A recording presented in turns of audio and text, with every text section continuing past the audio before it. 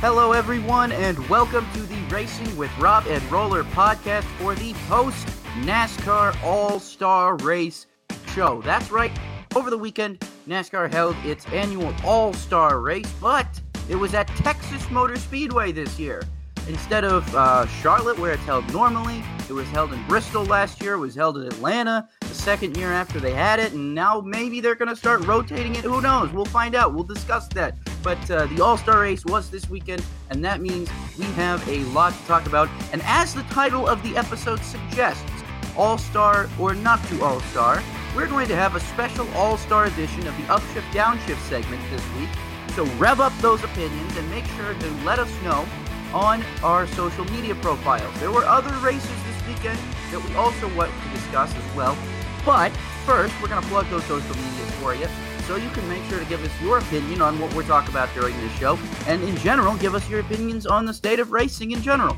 So go ahead and follow us. I'm at rpeters33. That's at RPEETERS33. Josh, my co-host here, is who has not spoken yet. I'm Rob, by the way. Welcome to this show. His Twitter handle, is at roller_01, ROLLER_01. And our show can be found also on Twitter, Facebook, Instagram, YouTube, wherever you get it. Just give a good search to Rob and Roller, or Racing with Rob and Roller podcast. We will pop up. I promise you, you'll be able to find us all over the web. We are, seriously, all over the web. All over the place for your Rob and Roller needs. So, Josh and I have a great show planned for you today, so I think we should go ahead and jump right into it, because there's a lot of news to discuss on the weekend. So starting off, it is Rob's Racing Report, starting off with some specific to NASCAR, to IndyCar, to anything. Well, kind of. It encompasses them. But Jenna Fryer posted an article that was very interesting over the weekend. CBS Sports Chairman Sean McManus told the Associated Press that it is unlikely that CBS will make a play for the IndyCar TV rights for the next season due to college basketball and golf commitments, and for the same reasons, NASCAR is not currently on the radar of CBS for the next broadcast rights deal, which will begin in 2025. Adam Stern reports that NBC is likely to return as the broadcaster of the IndyCar series next season after talks with ESPN and CBS did not go very far, and Fox has never gotten past the preliminary stage of discussion. So seems like NBC is going to be keeping IndyCar next year. You'll probably see it between the big NBC channel and USA Network, with NBCSN likely being shuttered later this year. Very interesting news that is, because it's not like I didn't expect it. I know CBS has more commitments during like racing time slots than NBC does. NBC has a little bit more flexibility, but CBS has golf. They have to broadcast golf on Sundays usually. They also have college basketball, which would be just in general tough to do in March and April. If with IndyCar, that would be the kickoff to the season. I don't know how you would be able to get that done. That'd be tough. Fox is the same way. Fox has NASCAR. I mean, you don't really want to kick IndyCar to FS2. You can't do that. Not many people get FS2 still, which is surprising to me. It's easily accessible through streaming services, but if you want to get it on your actual cable package, like any cable, Comcast, whatever you have, I don't know, Comcast is the only one that comes to my mind right now. What do you have, Josh? Do you have Comcast down there in Charlotte? You haven't talked yet. Speak to us. Hi, I'm Josh Roller. Spectrum. I have Spectrum down here. And to be honest, I'm kind of new to available to the streaming game, because prior to me getting this DVR, I wasn't able to get streaming capabilities because it wasn't, a high enough package, welcome to, having to pay for play, type of deal. So I don't know. I can't really answer that, but I know like with Xfinity up in Indiana, I know how that goes because my dad has that, and it's a little bit easier to access your Fox, your NBC, your ESPNs. I can't say I've ever used a CBS because I think I've ever had a reason to, at least since high school when I would Yeah, watch a game during the class in high school. Yes, I did do that. I won't lie to you. I did that. Yeah, but I mean, my thing is FS2 is still not carried enough. I mean, you go anywhere and ESPN2, like ESPN could get away with putting stuff on ESPN2 because enough people get ESPN2. Oh gosh, It's bundled with ESPN. You have to. Whereas FS1, for whatever reason, has never bundled along FS2. So FS2 sits at like high tier packages. And I mean, there's not really a whole ton of programming on there, but when there is programming on there, it's difficult for the majority of people to see. And when I mentioned streaming, it's because FS2 is available on almost every major streaming platform. I believe Sling TV has it. I know Fubo TV carries it on basic packages, the base packages. You don't have to pay any extra to get this. But with traditional cable, you have to still pay extra to get FS2. So again, it just leads me to believe that IndyCar really has no other home right now other than on NBC. They could go the ESPN and ABC route. That could be a potential thing, but I don't see that happening given a lot of people's, I guess, coverage qualities and standards and whatnot. Alan Bestwick is great, but outside of that, I don't think anybody liked or even enjoyed ABC's coverage. So interesting to talk about that. Moving on to straight up IndyCar news here. How about this? This is something that I think we all saw was coming, but it has now been confirmed. I think it was NBC Sports that originally broke the story, but then Racer followed it up to confirm. It was announced over the weekend. Roman Grosjean will make his oval debut this August at Worldwide Technology Raceway in Gateway. He will continue to drive for Dale Coyne Racing with Rick Ware Racing. So the 51 car is going to be Pietro, I guess, is not running Worldwide Technology Raceway now. He is going to probably have to find something else to do. Or they could run a second car for him. Who knows? If sponsors have already been found, I'm sure they could run a second car for him.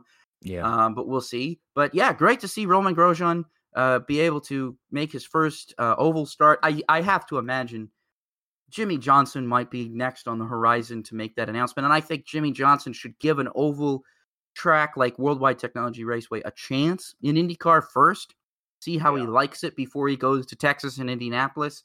Yeah. I really think that would be a good idea for him, is to get some experience. And Tony Kanaan might be busy that day.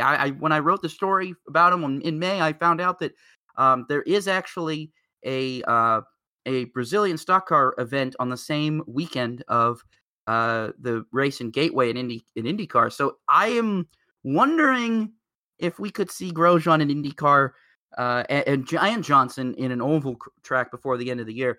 Again, Roman Grosjean's been confirmed. I'm just speculating on Jimmy Johnson. But hey, it would be neat to see because there's been a lot of really bad vitriol on Twitter criticizing Jimmy Johnson. And it's absolutely horrendous. I don't understand it. I've said, this guy is learning. If you put him on an oval like that, I think he'll run top 10 without any issues. At least top 15. I mean, the top 10's a really tough crowd in IndyCar, but he will run higher than 22nd. Absolutely.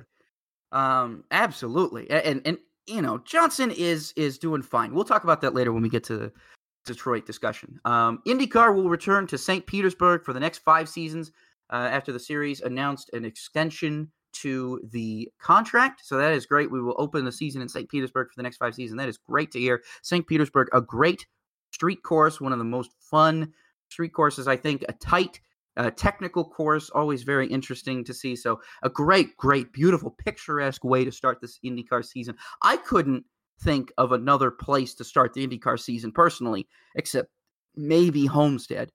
Say the same thing, except it'd be interesting to see a doubleheader. I've always said they should do a Florida doubleheader. Yeah, in late February, early March, when it's warmer there. Yeah, I always said IndyCar should start its seasons going to St. Petersburg and Homestead to start the season. I think that would be a great way to get fans in the Florida area excited, to get fans excited. But we'll see what happens with ovals.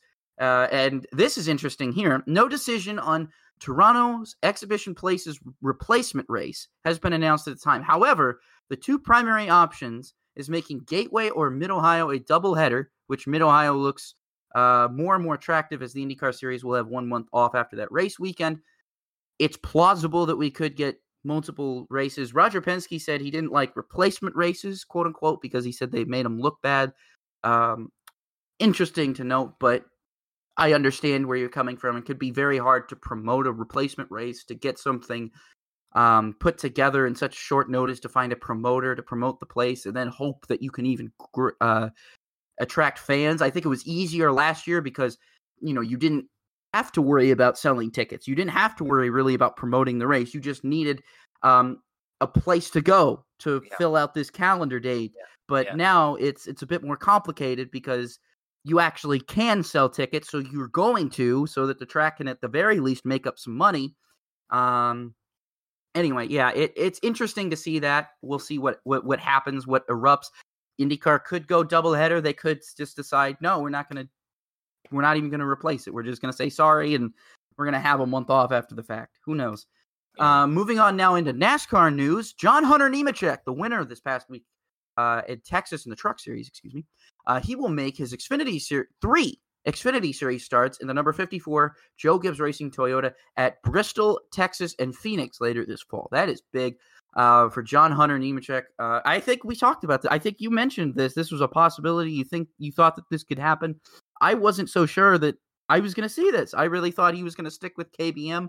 But no, this is great opportunity for John Hunter to be able to go out there and run in pretty much the top tier equipment in the Xfinity Series and probably put on just as good as a show as he does in the Truck Series right now. Next piece of news here. Oh, this is great. This is great. I mean, as for as much as we crap on this charter system on this show, I gotta say, hearing some of these pieces of news here is pretty great. So Trackhouse co-owner Justin Marks shared on Sirius XM NASCAR Radio this past Wednesday the Trackhouse Racing is looking to expand to a 2-car operation as early as 2022. So that's next year that we could be seeing 2 Trackhouse cars, which would be huge because whatever basically gets rid of this Rick Ware fleet. I'm going to talk about the Open in a little bit. We got something to talk about in the Open about that. So more competitive cars is something I'm liking to see. Kurt Busch also shared on Wednesday that he has been contacted by Trackhouse Racing. And we talked about last week that Kurt Busch had fielded or was linked to a second car for 2311 Racing. Now we're finding out that he's been contacted by Trackhouse. So a lot of these upcoming teams are looking for a veteran presence to lead their second car operations. Kurt Busch, definitely with his contract with Chip Ganassi Racing being up at the end of the season, it looks like a lot of people are giving him calls. So he's a busy man. No retirement still on Kurt Busch's radar yet, which is great to see. The last driver in the series behind Ryan Newman, who raced with Dale Sr., still active, I should say, still active full-time. Ryan Newman, Kurt Busch, and Ryan Newman and Kurt Busch too. Ryan Newman gets the one race at Phoenix in 2000. Kurt Busch gets a handful of starts at the end of 2000, plus the Daytona 500 in 2001. Last 2 drivers that raced with Senior that are full-time right now are still in the Cup Series. So pretty interesting news there. Moving on here, Will Rogers has been named the driver of Sam Hunt Racing's number 26 at Nashville Superspeedway, with more races to be named in the future. So that's this coming weekend. You'll see Will Rogers in the 26 at Nashville in the Xfinity Series. Also starting this coming weekend at Nashville Superspeedway, Jack Wood will compete in the NASCAR Camping World Truck Series this season in the number 24 for GMS Racing. That was the Rafael Lessard car that they've been kind of alternating around to fill that seat. So interesting note there. And final piece of news here, we've got a Sternbomb that dropped this past weekend that's also been getting some pretty interesting traction online. Josh, your mouth is hanging open. What about this? When I read this, Adam Stern reports that Jeff Gordon is weighing his options for next season, which may seem the 4-time NASCAR Cup champion step out of the Fox NASCAR TV booth and move into a bigger leadership role at Hendrick Motorsports, one he has been destined to since his retirement from full-time driving. Well, he had a lifetime contract. I assume someone was going to keep him along in the organization. Josh, what are your thoughts about this first before we move on to the next segment here? I don't think this is a Sternbomb. I called this a couple weeks ago. I said I don't think he's coming back to the Fox booth the next year. I think it's especially this past year and a half, Rob. I think Hendrick has improved, and it has been harder for him to kind of separate the ownership role from the broadcaster role. And let's make no bones about it. Rick Hendrick is not a spring chicken anymore. And he said a few years ago that Jeff is going to be the guy who takes over the team, and I kind of hope that whenever Jeff does decide to step out of the booth and just put on the ownership cap, that he takes on a new leadership role in the garage among the owners. That I was a driver. I'm a recent driver. He's going to be 50 this year. In that he's now going to be tackling NASCAR from a different angle that he can't do as a broadcaster. You know what I mean? And I that's what I'm looking forward to. I think Sunday's All-Star Race was the last time we'll see Jeff in a broadcast, suit and with Fox. So I think next year we're going to see him just in the ownership cap. Interesting there. That'd be interesting. Who do you think goes back to Fox? Do we get Larry Mack back in the booth yet, or are we still torturing me with just not Larry Mack talking? I think you're going to see Larry Mack stay at the Charlotte, but I kind of hope to put Jamie Mack up there with Clint Boyer. I don't want two drivers anymore. I'm tired of the two drivers thing. I need it's got to be announcer, crew chief, driver. I don't think you're going to get that. Driver. It has to. Don't think you're going to get that. I think I would like to see them go to Larry more throughout the race. I think he's an underused tool in their tool belt during especially a Cup broadcast. But I think you're going to see Clint Boyer and Jamie McMurray up there if Gordon doesn't come back. I really do think that. I know you don't like that, but that's just I think that's just the reality of the television situation today. Unless you want to go the NBC route and have all four of them there at one time. But, when Fox threw all this money for this, command central for Larry, which is great, and you can't really, it's not very mobile. You kind of got to, Larry, we know you want to be at the track, but, hopefully the way I've always thought about it is I hope Larry could go like, hey, Chad, can you talk for 5 minutes? Yeah, in 15 minutes, we can Skype call, and they can do it that way. The only thing that is kind of missing is like, hey, come look at this. This is what we're doing. He can't get very, up close and personal with whatever they're doing, but that's one thing I've always hoped, that he could just text a Rodney Childers guy or Rudy Fugle and say, hey, can you talk? Because I know that's what he does during the week, but during the weekend, obviously that's a different dynamic. How about this? Let me ask you this. How about we trade? We go to Hendrick and we offer him a trade. We say we give you back Jeff Gordon, and you give us Chad Canals for the broadcast booth, and we make this bad boy good. No, you don't want Chad Canals to broadcast. So you're going to get Larry? So you're going to get rid of Larry Mack? No. I'm not saying you get rid of Larry Mack. I'm saying you can still bring in Chad Canals, because Chad Canals is just as good as Larry Mack. Oh, I agree. Why can't you have them have good discussions and bounce stuff off of them during the? I think that'd be great. I mean, Chad, I think is obviously it's an understatement. He's great. He's a smart guy. But I think he's good as an analyst. I think he's a great analyst, but I think he's in that president role, or whatever his title is now, president of competition at Hendrick Motorsports for a few years to come. I don't see him leaving that post. I think he's too competitive to hang up the Hendrick polo and trade that in for a button-up shirt and tie. He's too competitive. He's got too big of a drive to want to do that. Well, the Xfinity race, the driver's only Xfinity race, what was that? Was that at Charlotte or? That was at Charlotte. That was around Memorial Day weekend, yeah. When they had Chad Canals there, I loved it. It was good. I want to see more of it. Yeah. I don't understand why Brad Keselowski was being a host. That one was interesting, but Chad Canals was great on the broadcast. Yeah, so. He is good. Yeah. All right. That's it for the news this week. Thank you so much for listening to that. That's basically your rundown of this past week's news that you've already heard, unless you're not as in depth as we are. But here's something you just wait to get it here from us. Yeah, it's fun to hear it from us. We like to tell you the news. It's good. You get your news from us. You want your news from your podcast, right?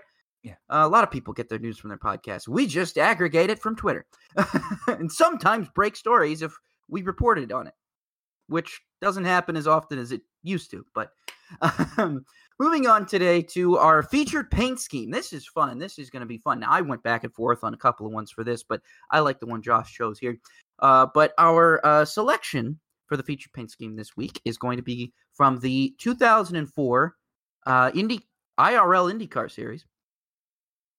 One of the more interesting seasons of IndyCar.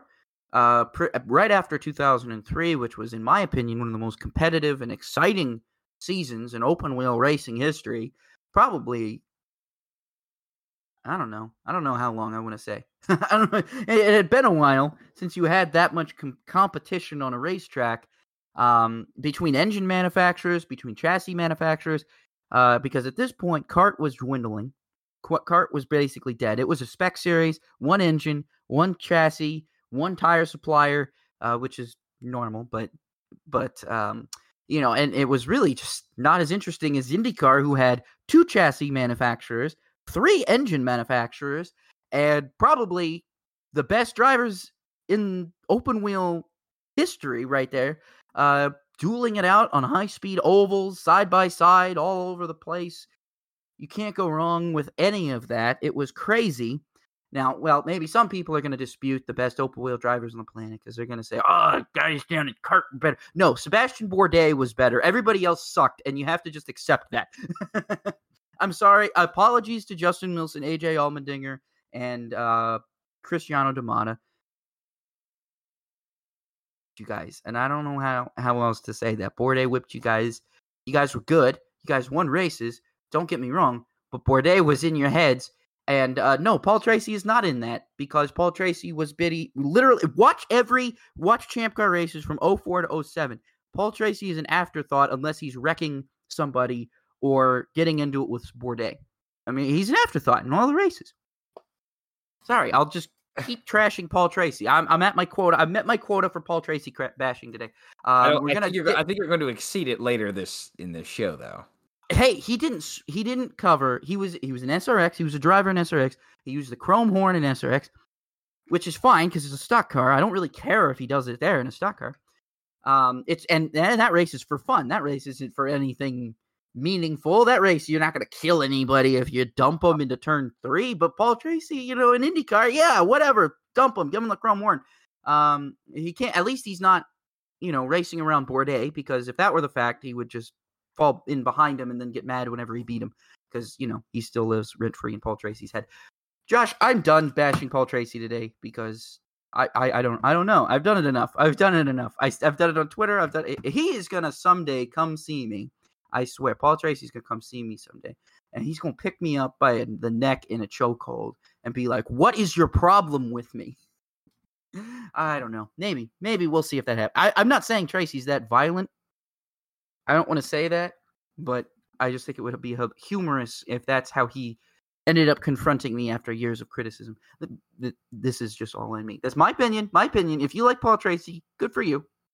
Keep doing it. Keep doing you. Keep being you. I'm just going to sit here and talk about 2004 to 2007 and how bad he was in Champ Car. Josh, tell us about your featured paint scheme before I get on another tangent. Well, okay, so yeah, we chose the 04 IndyCar series. This is like the year before I kind of really started to pay attention.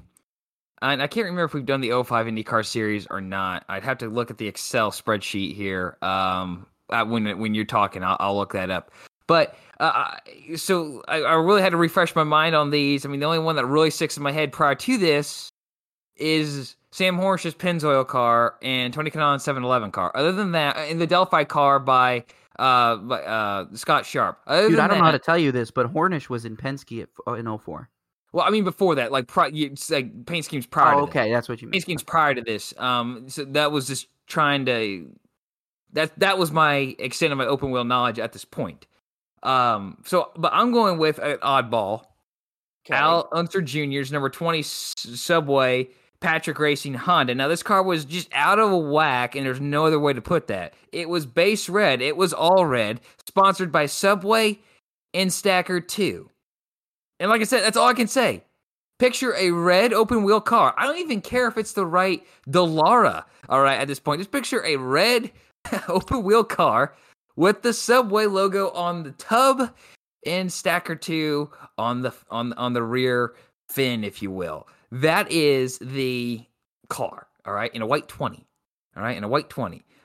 So it was not the accustomed, like, green, yellow, and white colors that we've seen in recent subway schemes, even black, because I know Carl Edwards had some black in his subway paint schemes.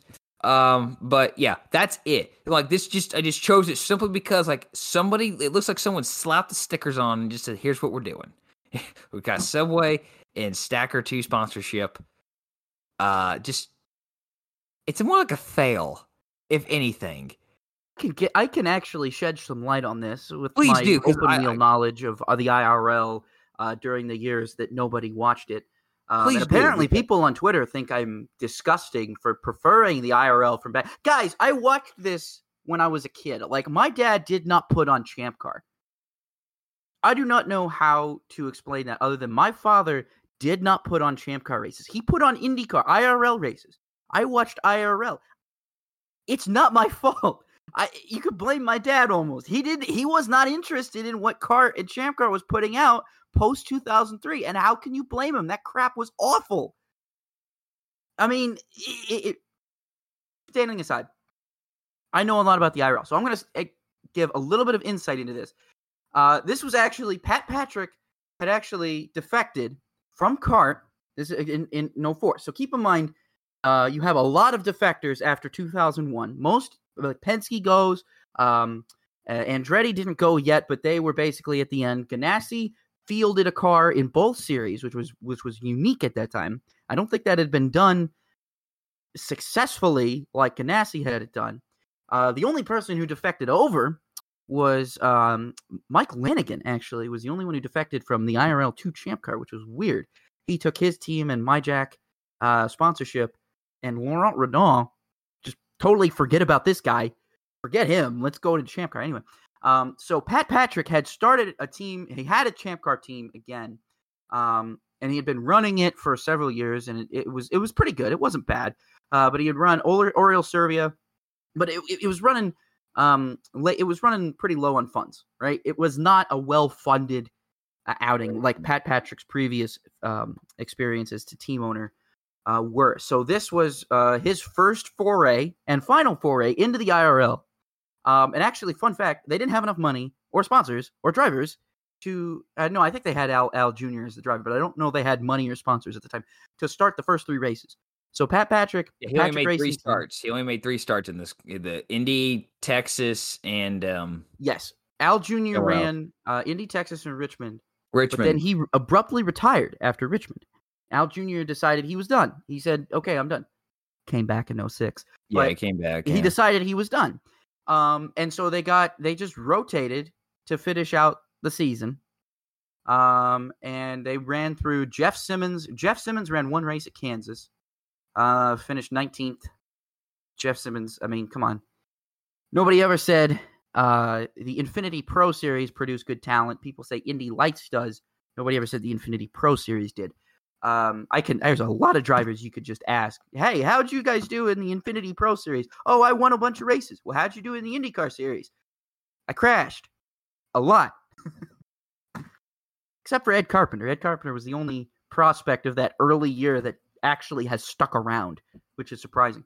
But anyway, so they ran Jeff Simmons, and then Jacques Lazier took over until Chicagoland, and then they finished the season with Thomas Engay, and that was that. And was that what was Engay doing? What was Engay doing back then? He's been funky. Engay had a weird time. Yeah, oh yeah, he smoked weed, and he got stripped of the Formula 3000 title or something because he turned back with a positive test for weed, which is really disappointing if you think about that. Crazy. So Josh, I'm sorry to have hijacked your featured paint scheme, but yeah, I just explain to you why that car paint scheme and why anybody looking it up right now is probably thinking, "Man, was this thing underfunded?" Yes, it was. It was underfunded. I was going to say this thing had to be severely underfunded, and they were probably last second additions to the car. But I mean, and he started and finished 17th, 1 lap down. It was a rain shortened 500. Who won the 04 500, Rob? Buddy Rice. That's and right. A tornado did. And a tornado, yeah, that's right. I think you covered this last year ago in May, right? Yes, I did. I covered the 04 500 and the featured 500. That's what I thought you did. Yeah. So, Rob, why don't you share yours for a guy who we all know about? Yeah, I mean, and I talked about him in the featured 500 that this was actually his final attempt at the 500. And it's a really sad way to go out because my pick is Robbie Gordon's number 70 Meyer sponsored Dallara Chevrolet, fielded by Robbie's own team after a year before he branched his team out into NASCAR. So he was still running for under a Richard Childress Racing contract at this time. Keep in mind, he was still running the singular number 31. So singular was on the car as it had been the previous 2 years. Well, I know it was on the car in 02. 02, 03, and 04. Well, 03, he subbed for Dario Franchitti. Oh, you're talking about this. You're talking about this. Oh, sorry. I thought you were talking about NASCAR. Sorry. In 03, he subbed for Dario. And so I don't know if Singular was on the car then, but it might have been as like an associate sponsor. I'm not sure. I've not seen a close-up of the car. But this year, for his final attempt in Indianapolis, he drove out a orange and red Meyer-sponsored Chevrolet that was just woefully slow. It was covered in sponsors, though. You can't say he didn't have money to run this thing. I mean, he had plenty of money to run this thing. It's just it was woefully slow because, well, let's be honest. Well, it was a new engine configuration. So, for those of you who don't know, the IRL had been running a higher. I think it was like about it was a higher engine displacement, and it led to those really high speeds. And after Tony Renna was killed in the practice session in 03, they decided to drop the speeds basically as fast as they could. So they lowered the engine displacement to try and lower the speeds. And when they did that, it kind of screwed up with a lot of people. It kind of screwed up a lot of the engines. The Chevrolets had been fast in 2003. Well, they hadn't been fast, but they weren't like slow. They weren't as bad as they were in 04. Hondas were obviously dominant, but Toyotas and Chevrolets were just struggling compared to the Hondas because of the different engine displacement. I don't know what it was about Honda that had the upper hand on that, but Honda just came out and had a better engine than Chevrolet and Toyota did at this time.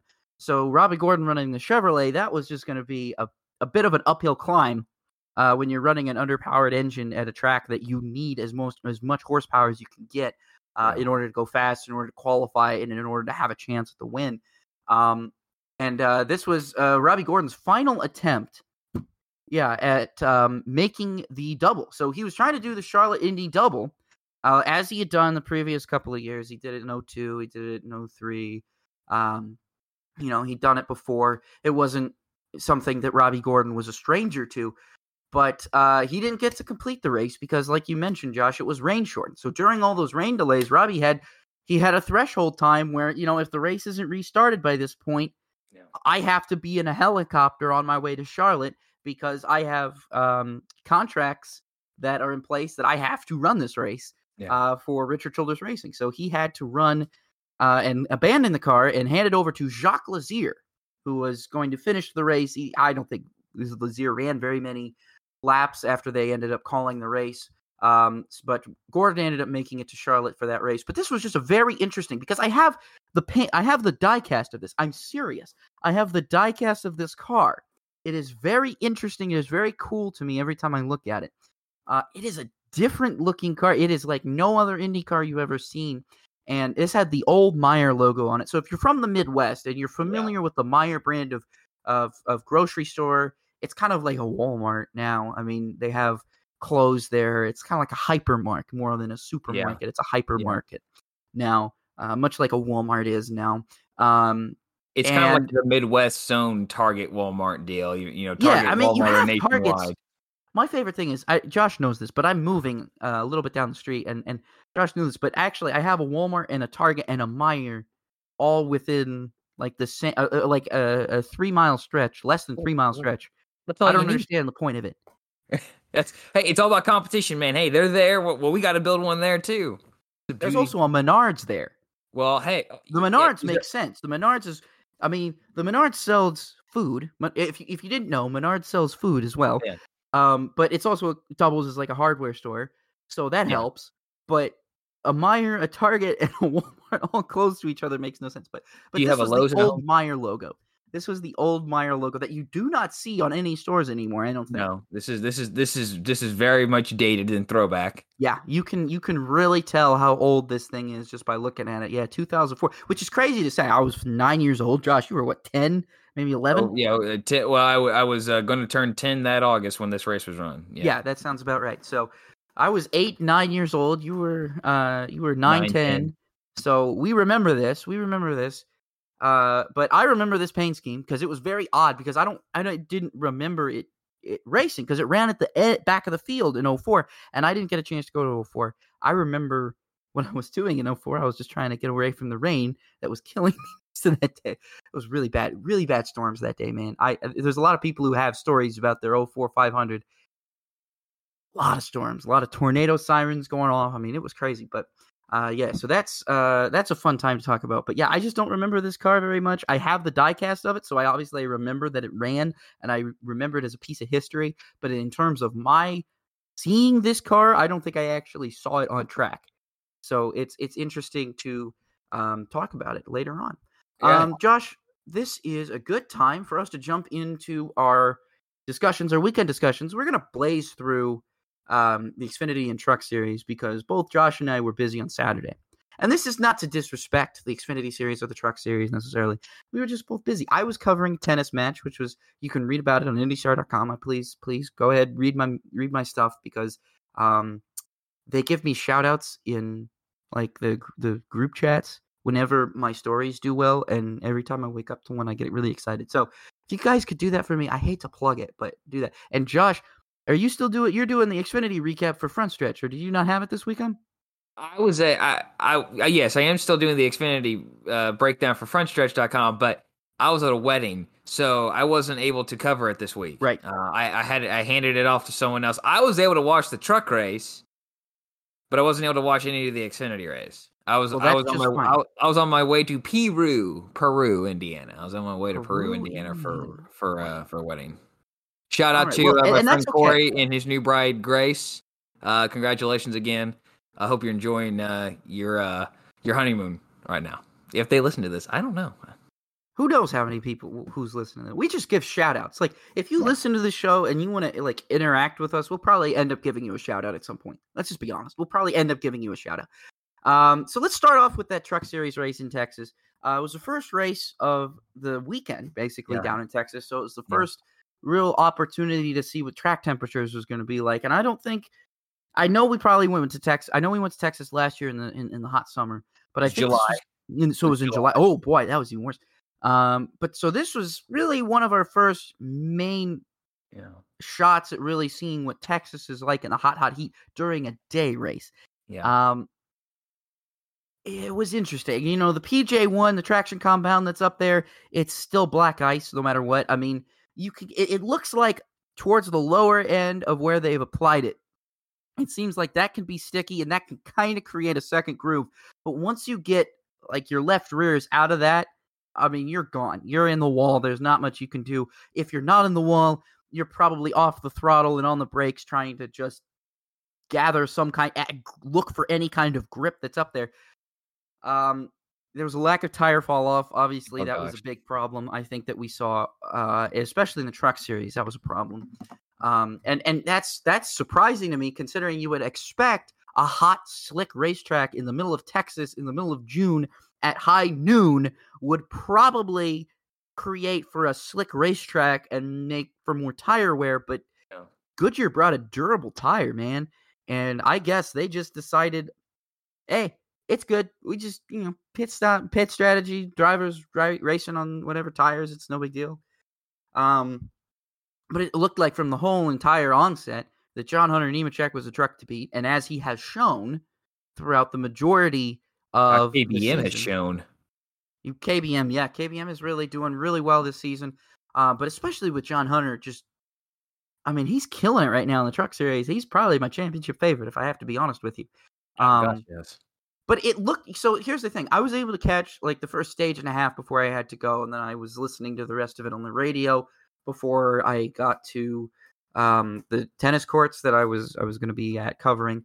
And it was good, fun time. But, in general, it seemed to me like a lot of the races this weekend, and this is kind of a broad statement, but it just seems like there was more crashes than we've been used to this season that we saw this weekend. And that's not necessarily a bad thing because, on the one hand, I want to see drivers on the absolute limit. I want to see them on the ragged edge.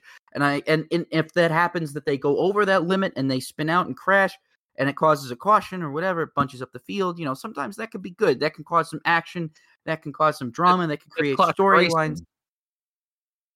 But it's not the style of racing that I think we're accustomed to. You're not seeing those drivers go over the ragged edge and wreck. You're seeing drivers wreck due to something that's more or less out of their control. You have this 24 degrees of banking. You have this wide racetrack at Texas, and you can only use a little bit of it. It's quite literally like driving on an 8-lane highway that's got construction, and you have to get down to 2 lanes. And then eventually it's going to go down to like 1.5 lanes, and you're going to be driving on the shoulder for a little bit.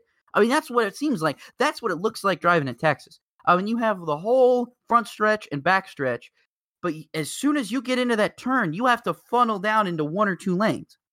And it just seems very difficult for everybody to make a pass. I mean, and I'll talk about this in the Xfinity Series, the Truck Series, even in the IndyCar race last month. It seems like there's a second groove that's trying to make itself at Texas. But whatever it is, it's just not successful 100% of the time. It's successful, maybe I would give it 85% of the time. You can make a pass, or you can at the very least stay side by side. But once you get past a certain line, it's just over. Josh, do you kind of agree with that? And what are your takes on this, if you have any? I mean, I agree. I think Texas is just, if there's anything to Texas that they can hang their hat on right now, it's just that it's unpredictable. You don't know how it's going to be, especially in the stock cars. IndyCar, it's a little bit more kind of cut and dry, I think, at the moment in my eyes. It's that, okay, you got to funnel. Unless you're Pato O'Ward and you want to go around the outside in turns 1 and 2, you're gonna run single file through there. You're going to hope to get a run down the backstretch, take them 2 wide through 3 and 4, and hopefully you have the right run, the right not arrow push, but you have the aerodynamics on your side down the front stretch to pass them into turn 1. In stock cars, it seems like this track is different every single time we go there. And maybe that's because the last 4 times we've been there, it has been November, July, November, and April. So you have 3 different weather patterns through there, and maybe that's why it's kind of, we're playing a little tricks in our mind right now. But yeah, I just, at the end of the day, I don't know why they need PJ1 in turns 3 and 4. It's there, it's here, and it's unfortunately here to stay. But in 1 and 2, it is certainly, I agree to you. I don't know. It's a mystery to me. I can't figure it out. I don't know how these drivers are figuring it out, especially without practice. So, it just shows how good they are that they're able to figure it out. I think Sheldon Creed, he found the limit twice, and it cost him a finish. I didn't get a chance to see any of the Xfinity race, so Rob would have to fill me in on that one. But, as far as the truck race is concerned, I thought it was a solid race given the circumstances. Could it have been better? Absolutely. It wasn't one of the best truck races that we're going to see this year. But I think somewhat the strategy saved that race a little bit. In my Strategies can't save boring races. Strategies, when you start watching a race and you start seeing guys trying crazy things, trying to hit some ridiculous fuel number, or trying to make it on super old tires, that can make for an exciting race, even if the track is not producing it. Yes, and it kind of came down to Chase and Hunter Nemechek here. Chase Elliott, because he was in the 24 for GMS, the truck that Jack Wood will be in the rest of the year. And it kind of came down to John Hunter Nemechek just being able to run those tires harder, faster, longer. Kanye West drop in there, I guess. But, I don't know. We'll get into this a little bit later with the All-Star race, but I just want to give a shout out here real quick to Josh Berry.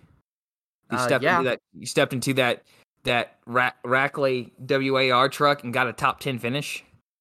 Didn't see that coming. I did not see that coming at all. So, hey, Josh Berry's continuing to show I can drive a heavy stock car. Give me a shot. It's fun to watch these short track drivers on the national stage, and we'll talk more about them when we get to SRX. But it's really cool to see Josh Berry do that. Yeah, absolutely. And other than that, for the truck race, I mean, I would classify it as it was a race that happened. It was a race. I think that's how we've mostly approached most of the truck races from this past most of the year. They're races that happened. There's really not much to write home about them. That's the problem. The Truck Series used to be so much more exciting than it is. I don't know if it's Fox's coverage or what. I think it's a mix. I think it's a mix of just, and I complained about it. Like my mom, I'm sitting there. I've traveled home to Indiana, as we mentioned, this weekend, and I'm sitting at home there watching the race. And my mom's having to suffer through my complaining and my just pointing out stuff. But you mean I think like it's a my mix fiance deals with every single time we watch a race together. Yeah, I think it's just a mix of the Truck Series just seems this year to have that one truck, maybe two, that just kind of get out there and spank everybody that race. Mm-hmm. And for whatever reason, we're fixated on that. The broadcast is fixated on that. And yeah, they dive back to, like, here's a battle for 7th and 8th, but the battle's still going on, and we switch it back to the leader to get a pit report on their tire strategy. Well, great. Their tire strategy is clearly working out for them. They're out in the lead by 7 seconds. So I don't know. I just yeah, when it comes to what race was it this year for the I'm looking scroll upwards, it was race 11 this year. I mean, there's been 3 or 4 that have been like, all right, yeah, this was a good race. The other 7, 8 races have been races that happened under that filing there. Rob, I don't know what you have to say about the Xfinity Series race. Yeah, I want to get onto the Xfinity Series here real quick because, again, the Xfinity Series kind of suffered the same problem that the Truck Series had, where the outer groove is just still black ice. I call it black ice. Every time we go to Texas, I say, better be careful for that black ice up on that outer groove, because that's pretty much what it is. You get up there, it looks tempting because, you think it's going to be sticky. You think it's going to be grippy, like most places that apply a traction compound would be. But no, it's not. It's the opposite. You go up there and what am I doing? Is this ice? Am I driving on snow? I'm in the wall? What do you mean? I was just trying to make a pass. What happened? They need to get chains out there for these guys, man. I mean, really, man. But there's a lot more crashes and yellows, much like the Truck Series. There's a lot more crashes than, again, we've seen the past couple of weeks. I think, we've seen races go flag to flag to the end with only breaks happening at the end of the stages, which is interesting. And there was late race restarts that kind of set up for some interesting dynamics there. That was fun to watch. Kyle Busch winning his 99th Xfinity Series race. If he wins his 100th one, do we really still think he's going to be done with Xfinity? Well, Bob Pockers tweeted that Kyle Busch said that JGR has already sold races for him to drive next year in the Xfinity Series. So he's not done. He has to. He wouldn't be done at least next year. And I never really believed that he would retire, kind of hang it up, especially when he's only going to have 5 per year. And if he wins 5 races per year in the Xfinity Series, can you really be mad about that? And he's not even winning the Xfinity Series. If he doesn't win, can you even be mad about him? Rob, I don't want to show my card too much on this because I think it's an idea I have for a future show and a question. But I'm not upset that he won the race. I'm not upset that he's going to win 100 within the next 12 months, 16 months, most likely. I don't care. That doesn't really bother me. He's a great talent. He deserves to win it. I know, but he's going to get 100 and he's going to race next year. We know that. That's what you can tell. So if you've been worried about that, if that's been your question, Bob Pockers answered it for you. He tweeted it out there. You can go check his Twitter handle in case you think we're just blowing smoke up your butt. That's all I really. That was the only question. All I put here is he done after 100? Question mark. That's all I asked. Let me ask you: Did you think he was going to hang it up after 100? Did you really think he would hang up the helmet after he got the 100th win and say, "I'm gone"? I didn't say hang up the helmet. I mean, if he wants to be done with the Xfinity Series and just focus on Cup and Truck, I wouldn't even have minded that. If he wants to run a bunch of truck races, the Xfinity race. So you think he would have hung up the Xfinity helmet after he got 100 wins? Did you really believe it when he said that? Whenever that was, I was about 50-50. I mean, yeah. I knew sponsorships and prior commitments were probably going to prevent a lot of that, but. If Kyle goes up and tells Joe, the coach, he's like, "Hey, I've done everything I need to do in the Xfinity Series. I don't know why I need to be running down here." I mean, the only reason that Kyle is running it is because when the Xfinity Series runs on new tracks, that's where he's going. So he's going to be at Nashville, right? I can't remember if he's at Nashville. Yes, he is. He's at Nashville because he's in. I think him and Reddick are the only two Cup guys in it. So yeah, Reddick, I mean, the thing is, Anderson's car. If Kyle's just going out there to get some extra experience for himself, I mean, if he wins, great, cool. A guy who showed up in a glorified R&D car just whipped the whole field. Great. It's Kyle Busch, dude. If he shows up on Sunday and does the same thing, everybody will just write it off to KFP. I mean, that's the thing. Yeah. I mean, that's how I feel. All right. Moving on here to IndyCar in Detroit. This one was. Okay, so I crapped on Detroit all week. And I was going to say, you crapped on Detroit. This turned out to be a pretty good weekend, man. This is what always happens. I'm thinking about this entire time.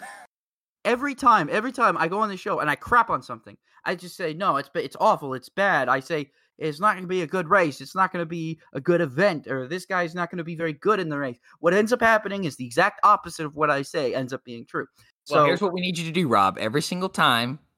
Every week, we need you to just crap on how bad the racing is going to be. And we're going to have the best season ever. It sounds like that's the only way it'll work because I'm sitting here at the tennis match, right? And I'm watching it and I'm trying to stay off my phone because I'm trying to be a good reporter and really get a sense of idea of what's going on, right? I'm trying to do good, do my job, stay off Twitter.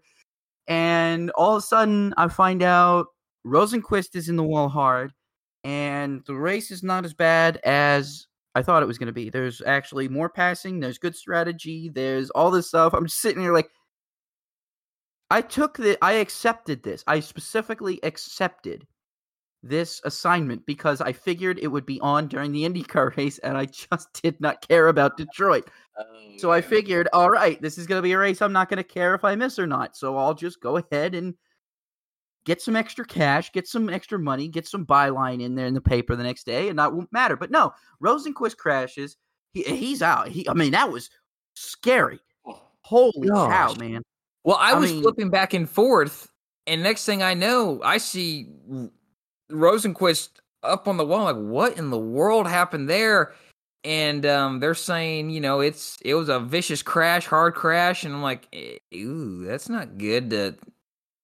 they didn't show a replay. Like, they showed a replay, and then they didn't show a replay until he was out extricated from the car. Obviously, glad to see or hear that when who's the doctor for IndyCar? His name's slipping my mind. He gets out there and goes, he's okay. He's waking alert, and it's kind of nice to know that they're taking their time, which is a good thing. If there was hustle and bustle, that's where the bells and whistles are going off in your head, saying something's wrong. And then that they took him to the infield care center first is a good sign that they didn't rush him to the hospital. So there's a lot of good things that happened there that maybe if you had just tuned in and you're new, you're like, oh my gosh, is this guy okay? Is he going to be all right? But yeah, that was a very scary wreck. I'm watching the replay the first time. I felt the impact and I'm like, oh my gosh. I didn't like that at all. That's a horrible, I can't even begin to fathom what that feeling's like. But I'm like, I was scared. And it was a replay 12 feet away on a television. Oh, I didn't like that at all. I don't blame you. It was a scary accident. I saw it. I see. Here's the thing. I pulled it up. I said, screw it. I got to find out what happened. I pulled it up and I pulled up the replay. And I'm just sitting there speechless. I just couldn't believe it. And when they told him he was awake, when I found out he was awake and alert, I was so thankful, because look, if you don't follow soccer, like you don't know what happened in the morning. Like I'm sitting there in the morning.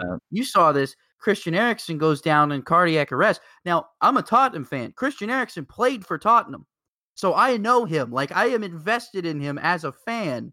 That scared me. So I'm scared about Christian. I mean, he doesn't play for Tottenham anymore, but I still like him as a player.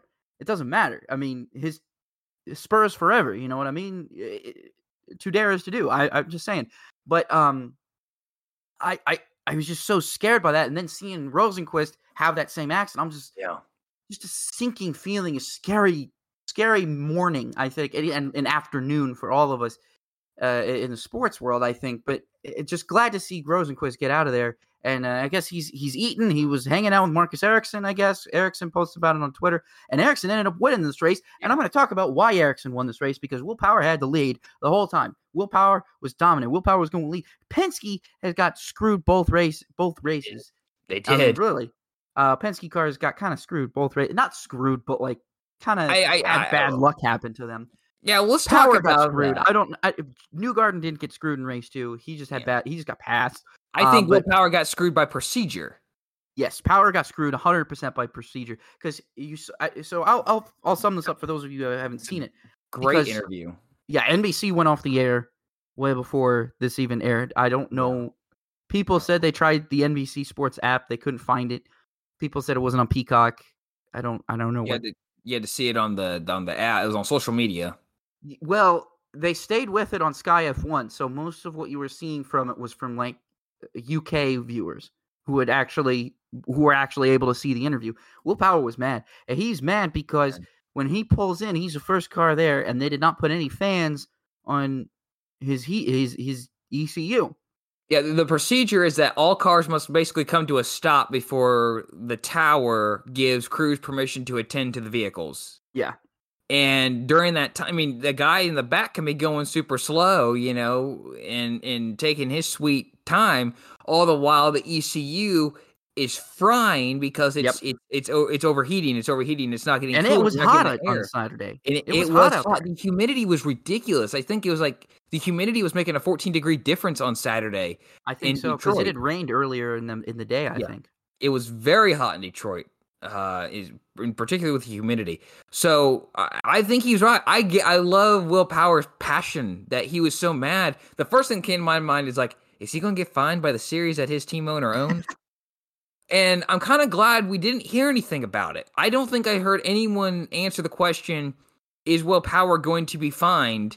Based off of, basically, he said ass twice, and he basically called the IndyCar on a broadcast barely anybody saw. Oh no. Yeah, and that he basically called IndyCar officials out for not listening to the drivers, really criticizing them. I don't think an IndyCar driver has done it in a long time. So I appreciate that.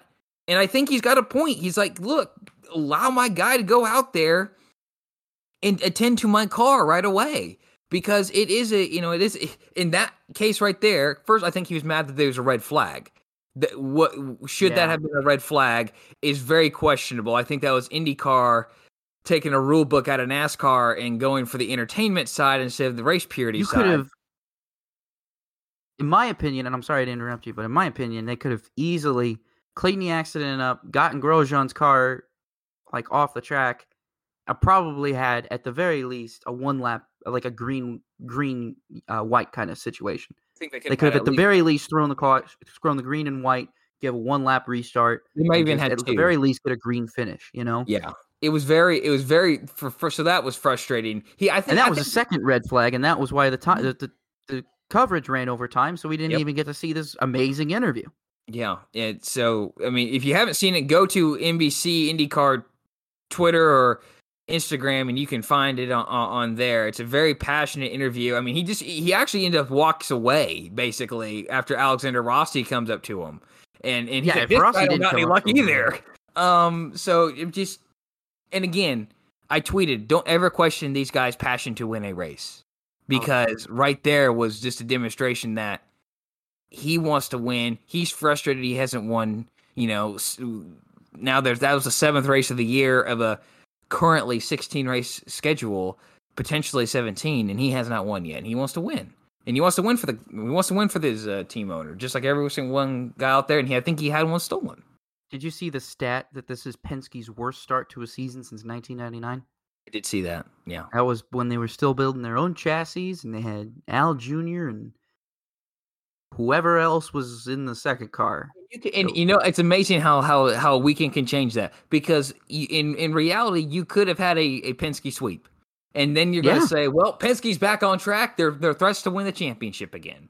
And now we're putting out that stat. And now we're putting out that. And I think that was absolutely, that's just how quickly fortunes can change in racing. And speaking of fortunes, let's move to race 2. You want to talk about good fortunes? Marcus Ericsson actually ended up winning that race. Yes. And that's his first IndyCar race. And they said on the broadcast, too, and I looked it up, it was true. That's his first win, period, since he was in GP2. In 2013. Which is crazy, because that's the thing.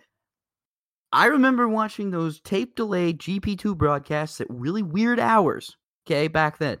And watching Marcus Ericsson run. I was impressed with him back then. I still have been. I always have been. But, man, when Ericsson was back in GP2, he was something else, man. So it's good to see him finally get this kind of monkey off of his back, where people have been like wondering, oh, well, is he good or is he a pay drop? No, Marcus Ericsson is good. He always has been good. Ignore the fact that he has money. He's good, okay? That's what matters. Money can't buy talent. Money can buy race cars, but it can't buy talent. And Marcus Ericsson has talent. So congrats to Marcus. I mean, that's just awesome. I mean, definitely good to see. If you can't have a guy who definitely deserved to win, you want to see a guy like that steal it. The guy who's like, he was owed one. This guy was owed one, and he's been owed one for a few years. I don't think racing owes anyone anything, but in that line of saying, look, Will Power deserved to win that race. He got Detroit screwball there. All right. Marcus Ericsson was the beneficiary, and it had been a while since he tasted victory champagne. So race 2 was a bit less hectic, but also more hectic, if that makes any sense. No big crashes. But you did have a really great run to the finish. You had a great between run Newgarden and Pato O'Ward. So you have another late yellow. Basically. 2 late yellows. Yeah, two late yellows. And first of all, I want to say, before I get too far into this, on the start, that was crazy, whatever Scott Dixon did. I don't know. The dude's got a horseshoe that is the luckiest horseshoe in the world. Whatever he is, he needs to cut just a little bit of that off and throw it to the 48 car. For crying out loud. I mean, that was insane. I thought for sure we were going to have a big pileup. He should have snapped back left and into the wall. There was when I saw that, I was like, you've got to be kidding me. That was the most impressive. I mean, I held my breath from there, and then as soon as it was over, I just had to stop and appreciate the talent of Scott Dixon and Alexander Rossi as well, who was involved in that. You just have to stop and appreciate those guys, catch your breath for a minute, and be like, man, these guys are really good. They are at the top of their game. And really, we had a great battle between Newgarden and Pato O'Ward there. And Pato was coming. Newgarden was coming. I mean, it looked like, this is the thing. I think Newgarden, the strategy didn't play out for Newgarden. I think the problem is you had Newgarden was on older reds. He was on 3-lap old reds that were starting to fall off. Yeah, he had scuff. He put scuffs on 3-lap scuff. Yeah, so he was on scuff reds, and Pato was on brand new primaries. Mm-hmm. So those reds basically have lost their luster already. I think if he didn't have to handle that second caution. Yeah, if he didn't have a second restart, I think he would have had it. But Pato was just flying, and he making those turns into the first turn. I mean, he was doing it both days. He was going crazy, making crazy moves, trying to get through. And he goes up, and as soon as he passes Newgarden, you could just see Newgarden is holding up the rest of the field. He was literally holding up. He finished second. Good for Newgarden. But I wonder what would have happened if Colton Herta could have just gotten by him earlier and gone and fought with Pato. I think that would have been got passed by Palou. So it was kind of Palou at that point. Well, Palou, yeah, I'm sorry, I forgot about Palou. Yeah, I felt bad for Newgarden in that sense, because his strategy was screwed from lap 1 because I got a caution on lap 1, and like that's like, you've got to be kidding me. And that's the worst. That's what makes IndyCar so exciting, though. A caution on lap 1 can change the whole strategical game for you, and that's exactly what happened to them. And I you feel bad for that one. If they didn't have the it was, what was the last caution for? Yeah, it was for Roman Grosjean having brake fire. Yeah, how about this? He caught on fire again, first of all. Well, I thought for a second, I was a little scared because I thought he was, I mean, okay, I don't say this lightly. I'm saying this is what really went through my mind. I thought he was having a PTSD moment because he was rapidly getting out of that car.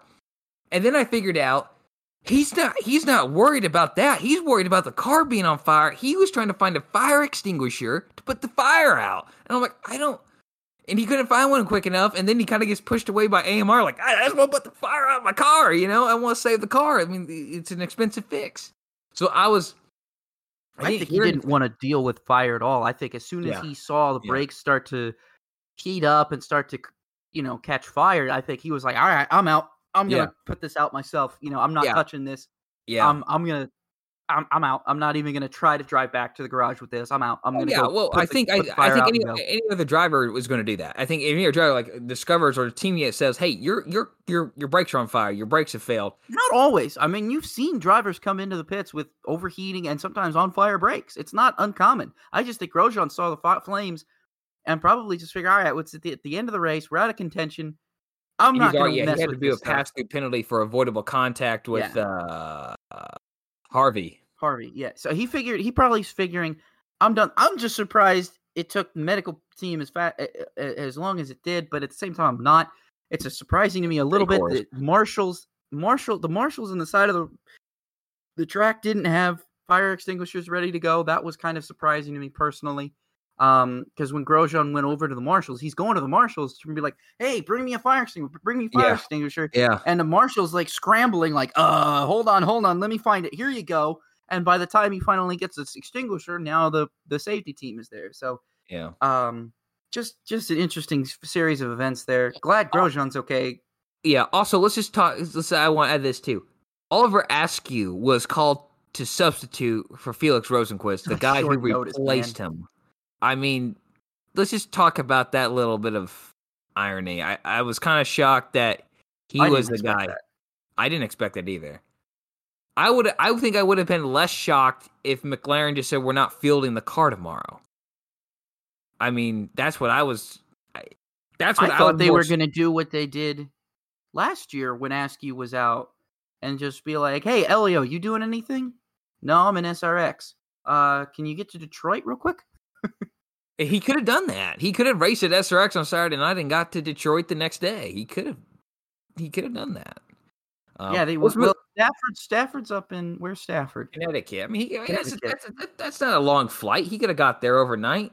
It'd be a red-eye flight, but I mean, he could have done. I don't know. I assume Askew was the better choice, and I guess he was already there. Yeah, he was there for IMSA, right? He was there. He was like a driver coach for Andretti in the right, but he's running an IMSA now, isn't he? I did his class run. I think it did. I thought so. I thought they ran all four classes. But anyway, my point is, I think we should move on to the All-Star race because that's what we really got to talk about. We got that SRX left.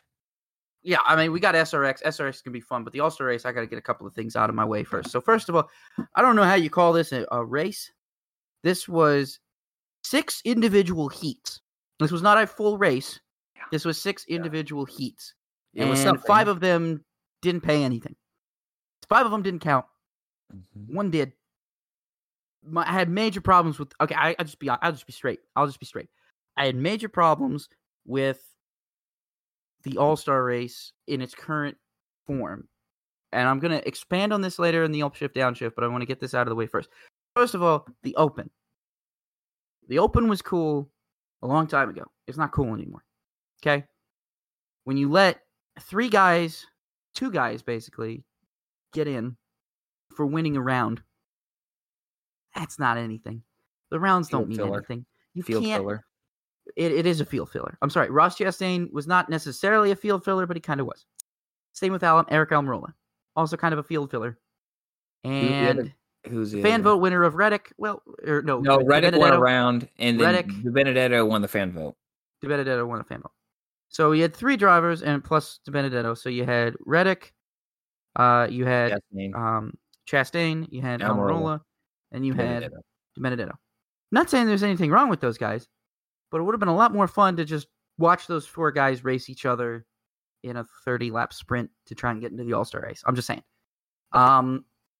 And you compile the fact that in 20 laps, you had 5 cars go a lap down at Texas. 20 laps. Less than that for some of them.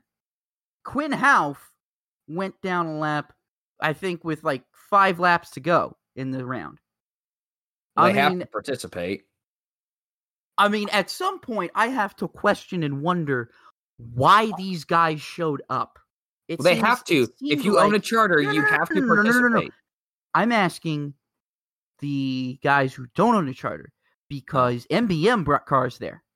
Yeah. And they were slow too. They were also a lap down. I praised MBM at the Daytona 500 because, yes, they were faster than the Rick Ware cars.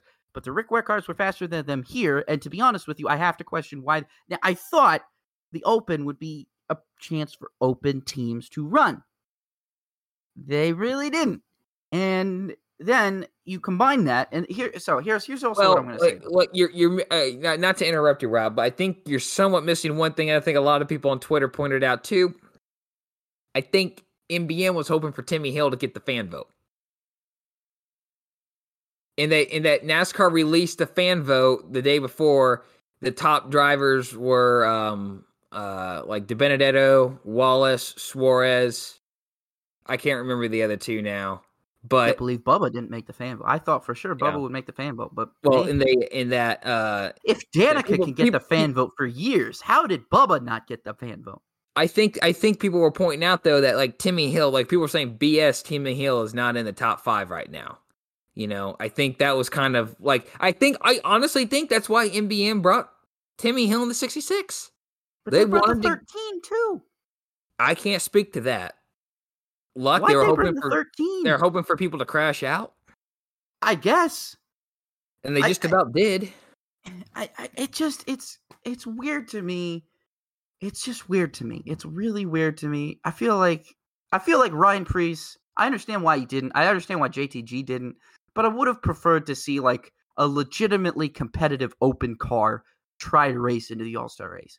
And I understand why they didn't. I'm not criticizing them. I'm not criticizing JTG for not entering that car. They have no obligation to. They have no reason to. But I'm saying as a fan, I would have preferred to see that over what I ended up seeing.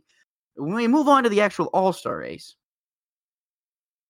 again, and I crap on the lower horsepower packages, and I do that. It was even lower horsepower to this week. But there's tracks where it works. Okay, there's tracks where it works. I don't want to say it actually works at Texas because I don't think it does. Because what we saw in the All-Star race was like NASCAR was trying to. It's like they're trying to make 1.5 racetracks drive like Talladega and Daytona. You have this momentum-based racing that is really frustrating. Not just from not just from a driver's standpoint. I can only imagine as a driver. Your foot to the floor. Your foot is to the floor, and there is nothing you can do. There is nothing you can do. You're open for draft and someone in front of you to wiggle. Really. And I mean, it's cool to see a pack of cars fly by side for 2 laps at Texas. But then when that pack gets spread out and you start to realize, oh, nobody can pass, then you have a problem. Now, inverting the field after each round, not a bad thing. Didn't hate it as much as I thought I would. Here's my thing for the All-Star race. I'm going to say, here's what they need to do. Less rounds. Just make it like a regular stage 1, stage 2, stage. Make it like a regular race. You have stage 1, you have stage 2, you stage 3. You go stage 1, you invert after that. Stage 2, you invert after that. Stage 3, balls to the wall, go. 1 mandatory pit stop. That's how it should be. That's how I think it should be. You make you have stages 1 and 2 be short, be pretty short. That you can have be 20 laps. Stages 1 and 2 could be 20 laps. But then there's no reason why you can't make the final stage 60 laps and put a mandatory pit stop in there and try and make some strategy out of it. And then here's the thing that bothered me the most is they have this fifth stage that's going on, and they're like, oh, by the way, we're going to have the pit stop competition and everything, and whatever happened with that? What? You can't it's like they shoehorned in this pit stop competition to try and make some kind of strategy out of it. But they made the mandatory pit stop mean something, and I didn't think that was that wasn't the worst idea in the world, because it quite literally showcased why racing is a team sport. Yes. Yellow line to yellow line. I don't think that was the worst idea. In fact, I thought that was the biggest home run of the race. Was that, all right, this last stage here, all right, we've reset, we've re-racked it. Your first 4 rounds, cumulative finish have set the lineup. All right, we go racing, and in the first 20 laps, you've got to make a green flag pit stop. And it's going to be a competition between you and the other. I think there's 21 cars out there total. You and the 20 other cars to see who can have the fastest yellow line to yellow line. And it's going to depend on the driver. You saw some drivers get dinged for speeding penalties. I think Dylan and Kyle Busch got dinged for speeding penalties. And Chase Elliott's crew and Chase Elliott came out on top there, yellow line to yellow line.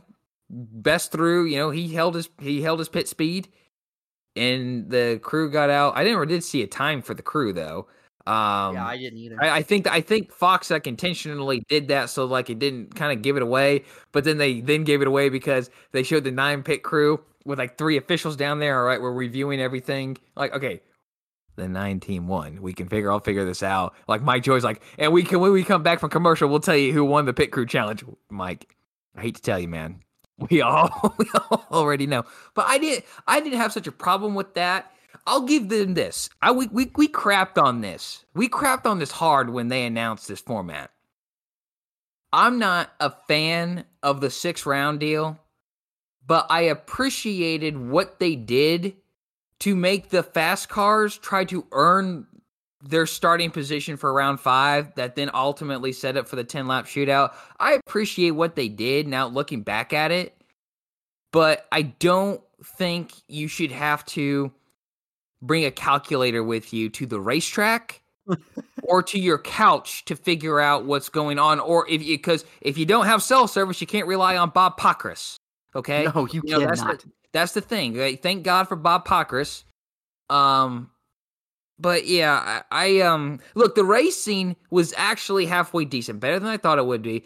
And I think this is it's not a very heavy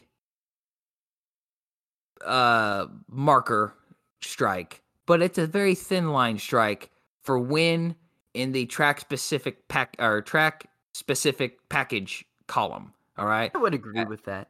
So because the 510, whatever it made the racing a little bit better than the 550. Look, hey, I think we all know the 550 is going to be coming up. This is the way its direction going. But Rob, I'm going to say this again. I've said it before. Broken record. What would that race have looked like if you have a 2-inch spoiler on the back of that car?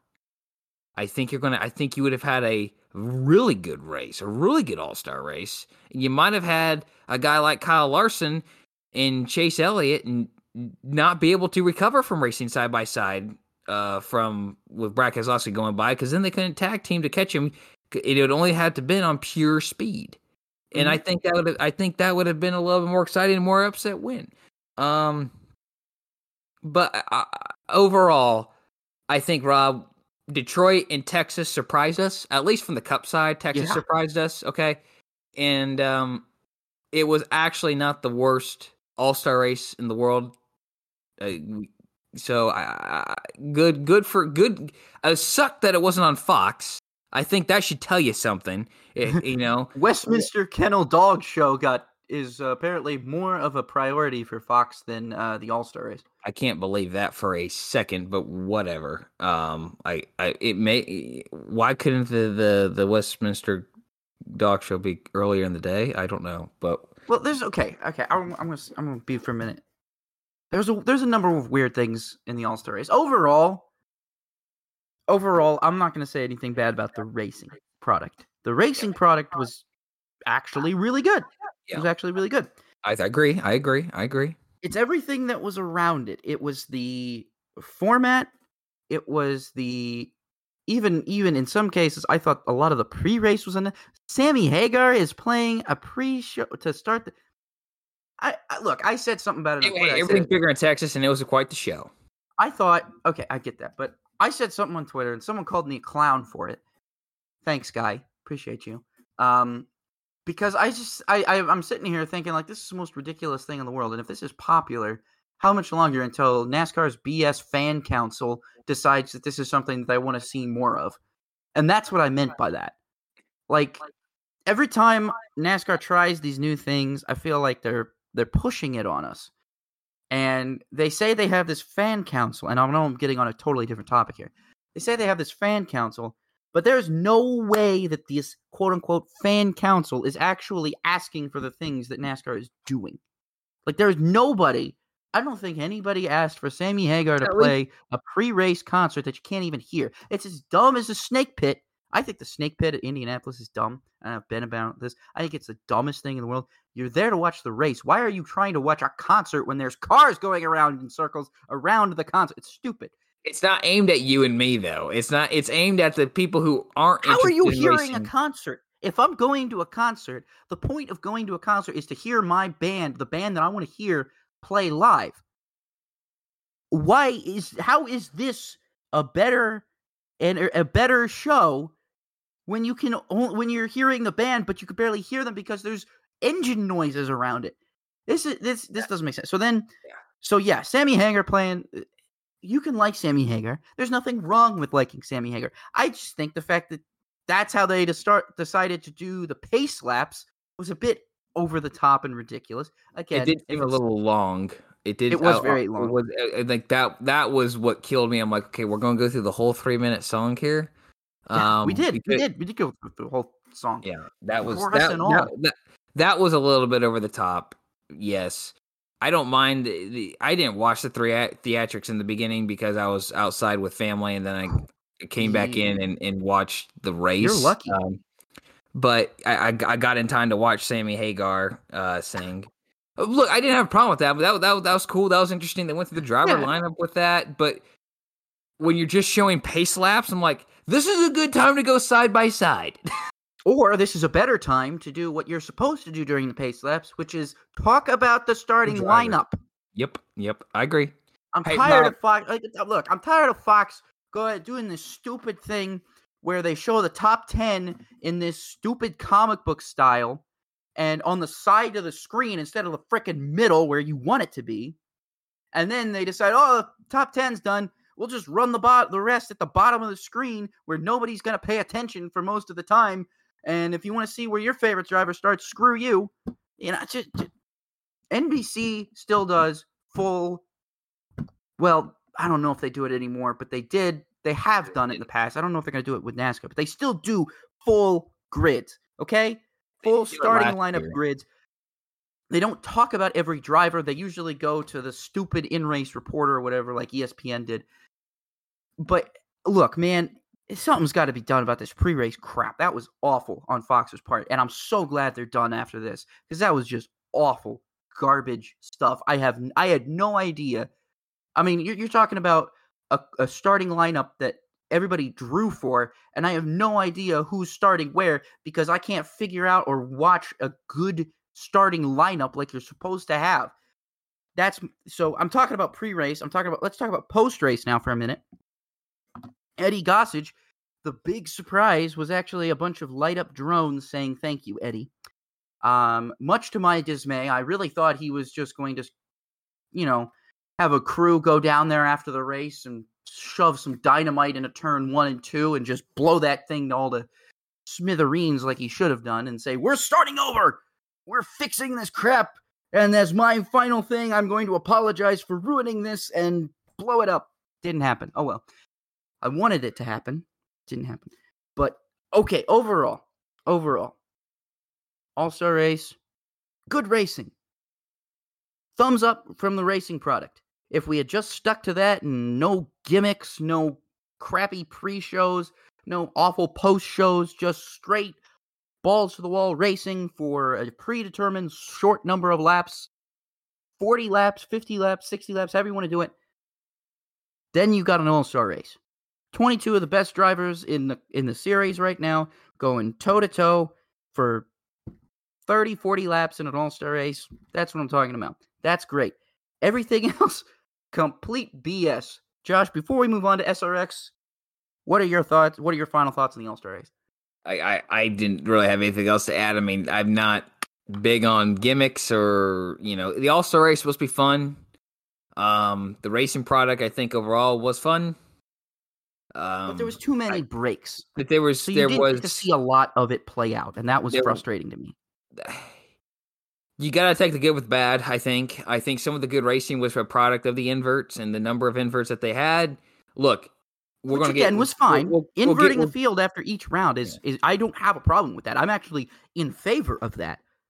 It's having so many rounds that it makes the first four completely pointless.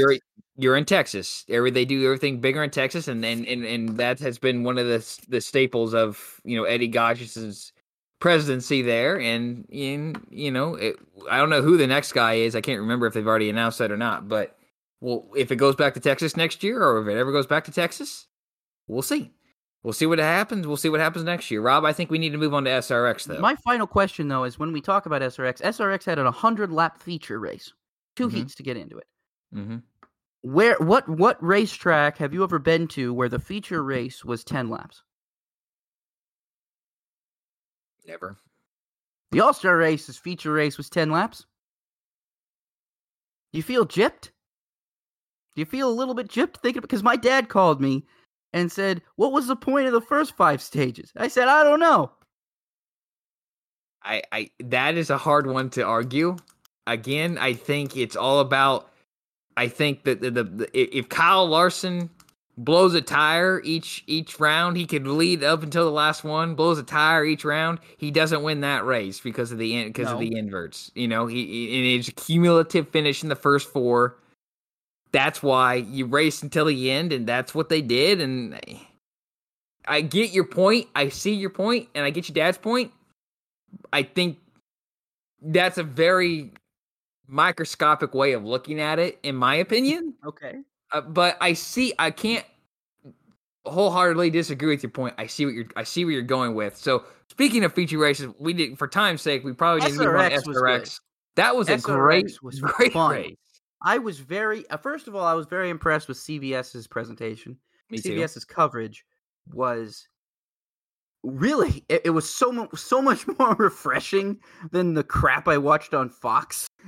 I'm sorry. It was so much more refreshing. You checked off a couple boxes. Paul Tracy and Fox are both checked off. Okay. All right. My enemies list is growing. And speaking of PT, who junked the first SRX car?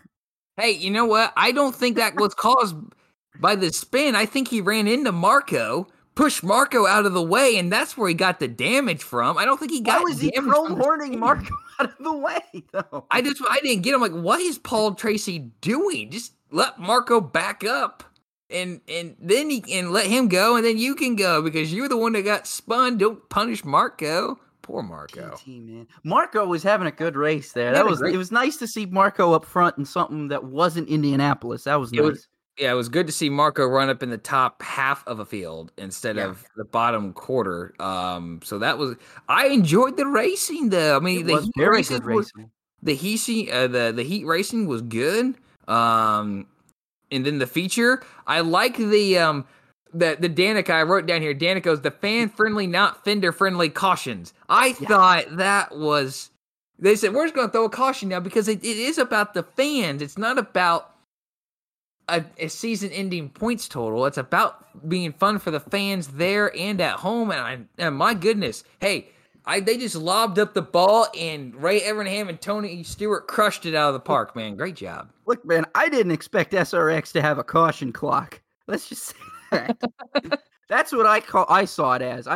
Danica could call it whatever she wants. Alan Bester could call it whatever they want. SRX could call it whatever they want, but it's a caution clock. Well, I don't think they throw it if everyone is within 2 seconds of each other. You know, if they're all right there racing, mixing it up, I don't think they throw a caution. But because the leaders got away a little bit, they're like, okay, hold on, let's reset here. Boom. I mean, this is for fun.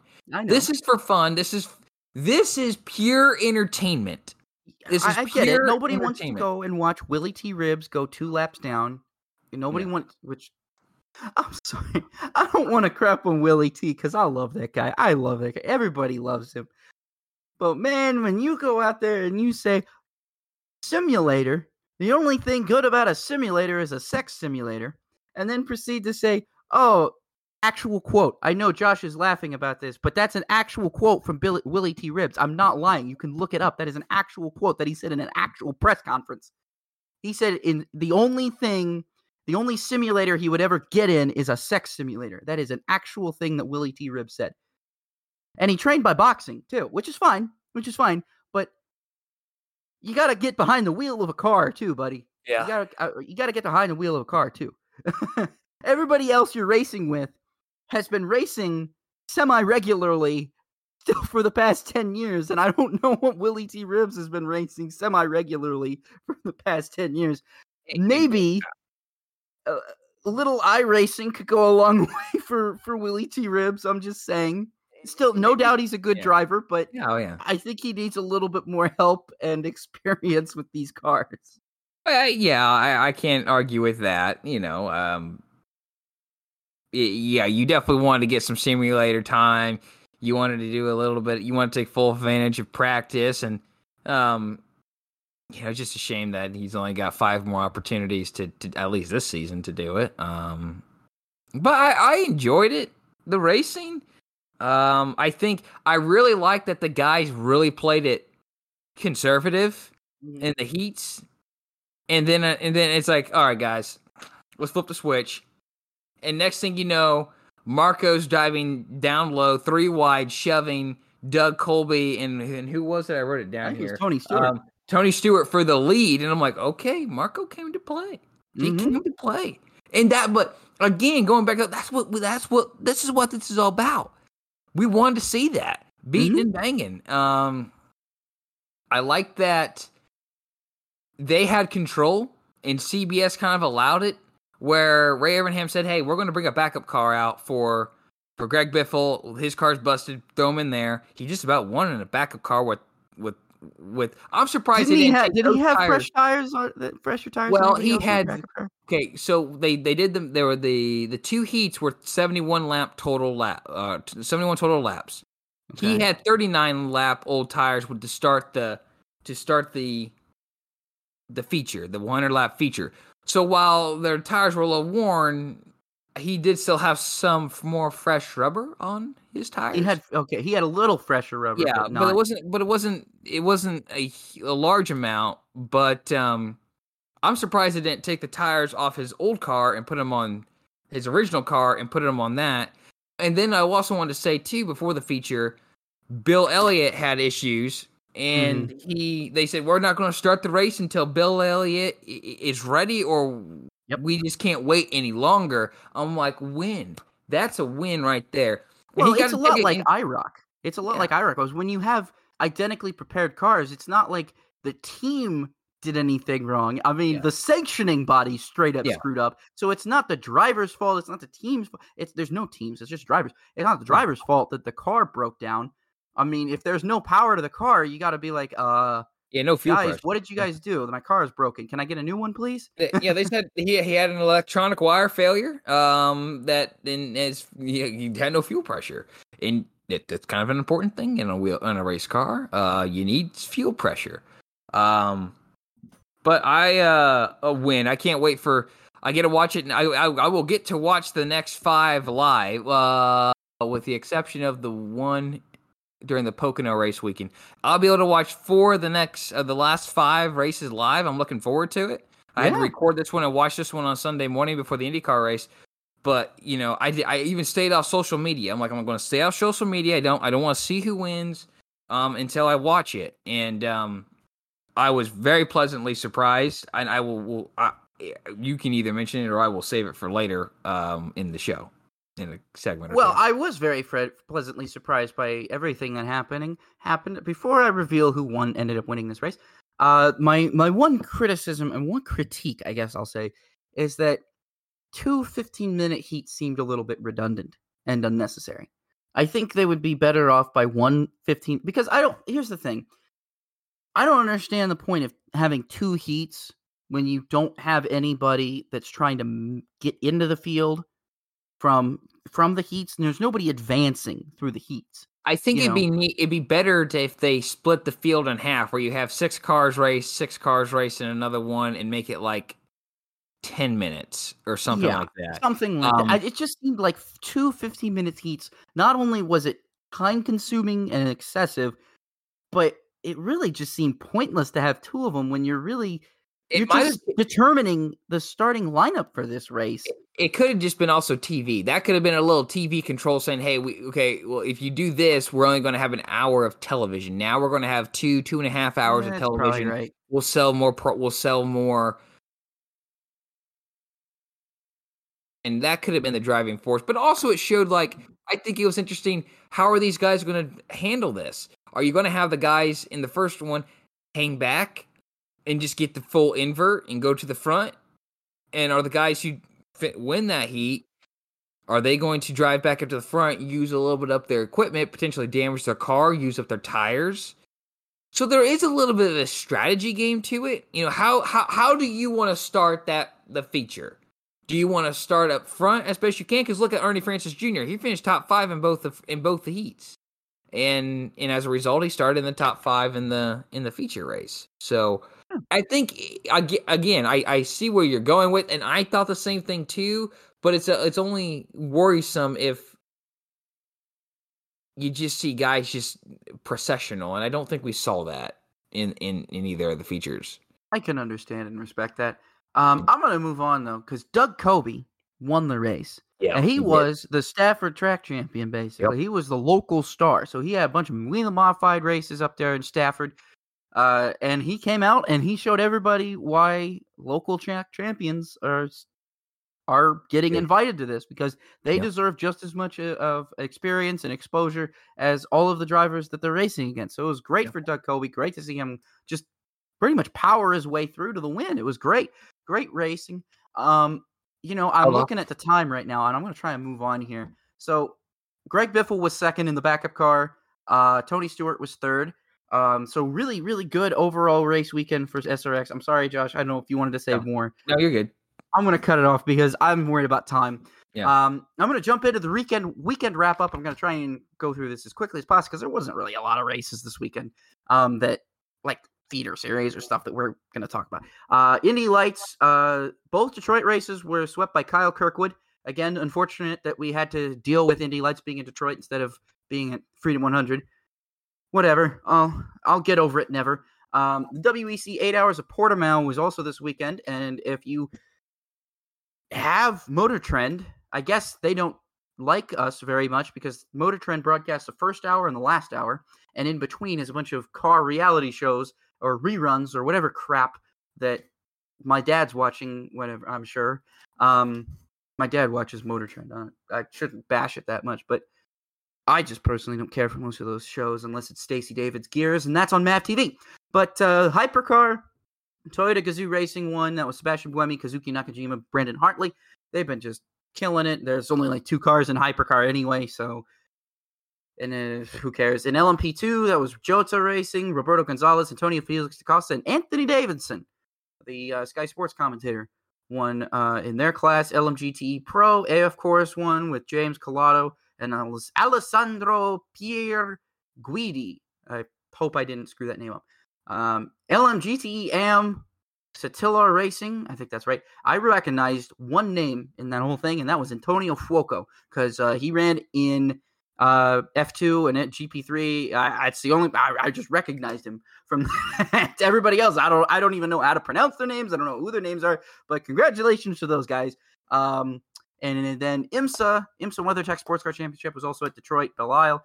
In DPI, Kevin Magnussen, Chip Ganassi Racing, K-Mag, good old K-Mag swag, and Ringer Van der Zand, won their race in class. And GTLM, Corvette Racing, Tommy Miller, Nick Tandy, GTD, Daytona, Heart of the Racing Team, Roman DeAngelis, and Russ Gunn won that race. Outstanding performance, Josh. Go ahead and give me your quick outstanding performance here. Doug Coby, I mean, just that. I was impressed. I expected him to do well just based on how the heats ran. I didn't expect him to win. And for him to hold off a very powerful backup car with Greg Biffle behind the wheel. And, Greg Biffle's a 2-time NASCAR champion. And Tony Stewart, he's a 3-time NASCAR champion. And he basically won everything but the Daytona 500. 2 very talented guys. And he held them off. And I think he showed, hey, we, like you mentioned, we short track champions. We guys, even this guys in the Wheel and Modified series, we can get this done. You put us on a short track, we'll go toe to toe. I was impressed. It's a shame it's the only one he's going to be running this year because he was going to be exciting to watch. Hey, maybe he'll get that. Maybe that could springboard his career into bigger and better things. Who knows? Yeah. My outstanding performance is going to go to both Pato Award and Alex Palou just for simply being really good this weekend and leading the points and creating a very fun points battle that's not between a Ganassi or a Penske car. Or excuse me, Scott Dixon. It's still between a Ganassi car, but I primarily think of like Scott Dixon as the main Ganassi car. So it's not between Scott Dixon and a Penske driver. It's between a McLaren driver and a non-Ganassi. Not Scott Dixon. Yeah, not Scott Dixon, yeah. Sorry, it's been so long since that 10 car has been like super competitive. And no disrespect to Tony Kanaan when he piloted that. It was pretty good, but it wasn't at the level of Dario. When Dario was in that 10, it was like, man, this guy might be better than Dixon. Ever since Dario's been out of that, it's like, oh, Dixon's just the man. Yeah. We need Dario to humble Dixon again. That's what we need. We need Dario back to humble Dixon. All right. Now it's time for the segment we teased in the intro and made you wait like an hour and a half to get to. The Upshift Downshift, the special All-Star Race edition. Now, we have a very special rule for this. All questions should be answered independently from one another. So when you're going at home and you're playing, when you do hashtag Robin Roller, ask Robin Roller, and you're playing the upshift and downshift at home, make sure every question is independent of itself. All right? So what you answered in one question, you don't have to hold yourself to keep holding that opinion into the next question. You can have a completely different opinion on this. It's totally fine. So Josh, let's go ahead and start off with the first question. The NASCAR All-Star Race should return to Charlotte Motor Speedway in 2022. Do you upshift or downshift?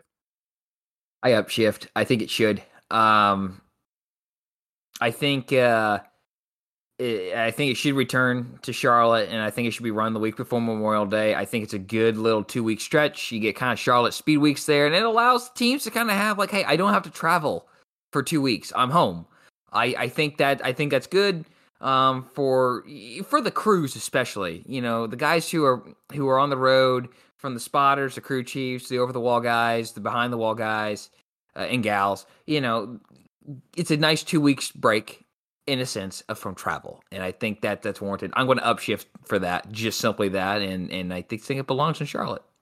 I'm going to agree with you. I'm going to upshift as well. I think it was more entertaining in Charlotte, plain and simple. I think the Bristol and now Texas, I just don't think it's very good. Now, I think once they return to Atlanta is very similar to Charlotte. I'd be okay with that too, maybe. But Charlotte's the home. Charlotte's your home. Like you said, I mean, the All-Star Race, every team, you have the MLB All-Star break, you have the NBA All-Star break, they take week-long breaks off from games. Yep. NASCAR should be able to do the same thing. Be like, hey, you guys don't have to travel. You still have to show up on Saturday night and race a fun race for some money. But in terms of prep. I mean, you guys have 2 weeks to prep for the Coke 600. Just use this as a testing ground for next week. Look, man, I'm in your boat. I think Jamie McMurray even explained it on the Fox broadcast. He was even more in favor of it staying in Charlotte and returning there, because even Jamie Mack, he said he liked it more because he was like, there were more times to interact with fans. There's more opportunities to hang around with family. There's more opportunities to be closer, hands-on at the shop.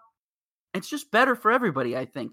You usually have a lot of fan tours coming to those race shops. I mean, this past year, you had one opportunity really this past week to do that. Now previously you had 2 weeks to come down and check out all the race shops, and drivers would be more than happy to hang out with fans during that time because it was a less stressful couple of weeks. So I'm upshifting with you on that. I think that we need to stay in Charlotte. Next question here.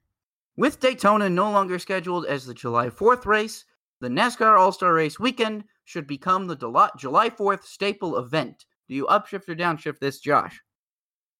I do. I'm going to upshift. I think it'd be good to slot that in there. I mean, the MLB All-Star Game's kind of around this time. It's usually middle of July-ish. It's either the week after the July 4th, I think. I think it's usually the week after.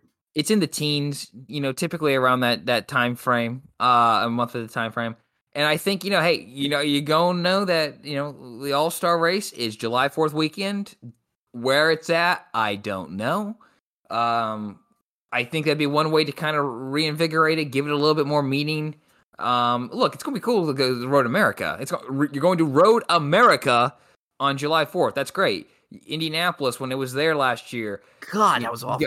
Having Indianapolis have two of the most important dates, patriotic dates on the U.S. calendar, that was cool. But tax day, the All-Star race on July 4th weekend, I think would be really cool to see. And where it's always going to be, and it's not Daytona. If it's not Daytona, make it the All-Star race. So I upshift. I like the idea.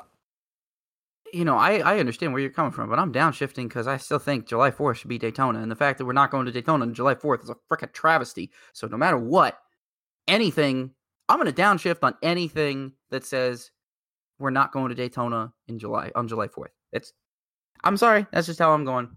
I think we should be in Daytona on July 4th. There's no freaking reason why we're not. And if they're going to say, oh, the weather's bad, well, the weather's always bad in Florida. Get over it. The Daytona 500 was freaking rained out. And the Daytona 500 has been rained out for the past couple of years. I mean, just get over it. Deal with the frickin' rain. You might get lucky one of those nights. Everybody knows what's exciting on July 4th weekend. So, all right. Next question here. Without getting into vehicle and package specifics, to reinvigorate the All-Star race, NASCAR should play it as an invitational for the previous year's playoff teams from the 3 national divisions. Do you upshift or downshift this? This was a tough one because This is weird. This is confusing me. Go ahead and give me your answer, but I think it'd be cool to see all 3 of national divisions get a shot at the All-Star, race, even if you kind of had to do it like a class deal. I think it'd be cool to see, or if you invite a couple drivers from the Xfinity and truck to race a cup car. I just think if you mix them up, I think that's a bad idea. But if you invite them, the drivers to drive a cup car, I think that's cool. So I kind of got thrown into neutral on this one. I'm just not sure how you do that. And especially when the Xfinity cars are right now faster than the cup cars, I don't think that'd look good. I don't care what anyone says. I just think that'd be a little sketchy. Be like saying your best shooter in professional basketball is playing for the Fort Wayne Mad Ants. You know what I mean? It's just not going to work out. Why isn't he playing for the Pacers, right?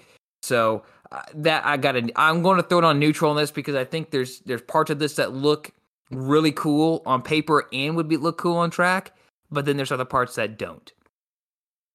My personal opinion straight up is that no, I'm downshift. I don't like that idea at all anyway. I mean, no disrespect to you. I get what you're saying, yeah. If you came up with that question, but no, I mean, you want to take the All-Star race and you want to make it between NASCAR's All-Stars. Now, There was a time where that made sense. Like people were pointing out, oh, there was a time where there were 50 cars showing up and an opportunity to just take the 20 best drivers and put them together was a great opportunity.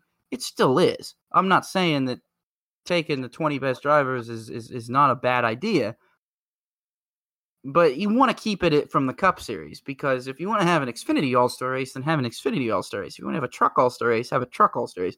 But the Cup Series, these are the people, these are in the top of their game. These are the people who have worked their way up through the ladder to get to where they are.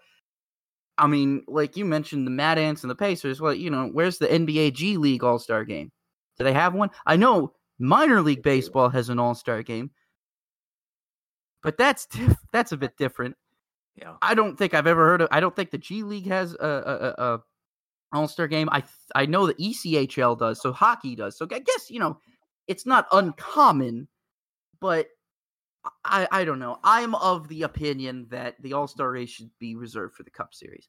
Final question here before I turn it over to Josh for the history segment. An All-Star race is no longer a necessary event in present-day NASCAR. Do you upshift or downshift the statement, Josh? I upshift. I don't think it's a necessary event. I think you have 30. Currently, you have 36 races on the schedule.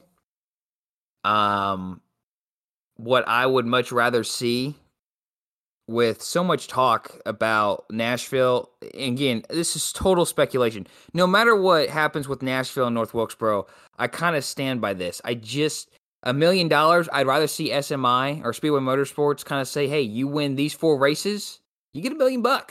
You get $1 million extra from us. If you won these 4 races at our 4 tracks, whatever those are 4 shall be, you get $1 million. You kind of have their own mini Winston Noble among their own tracks instead of just the crown jewel races. On top of that, it's just got too gimmicky. It's too different.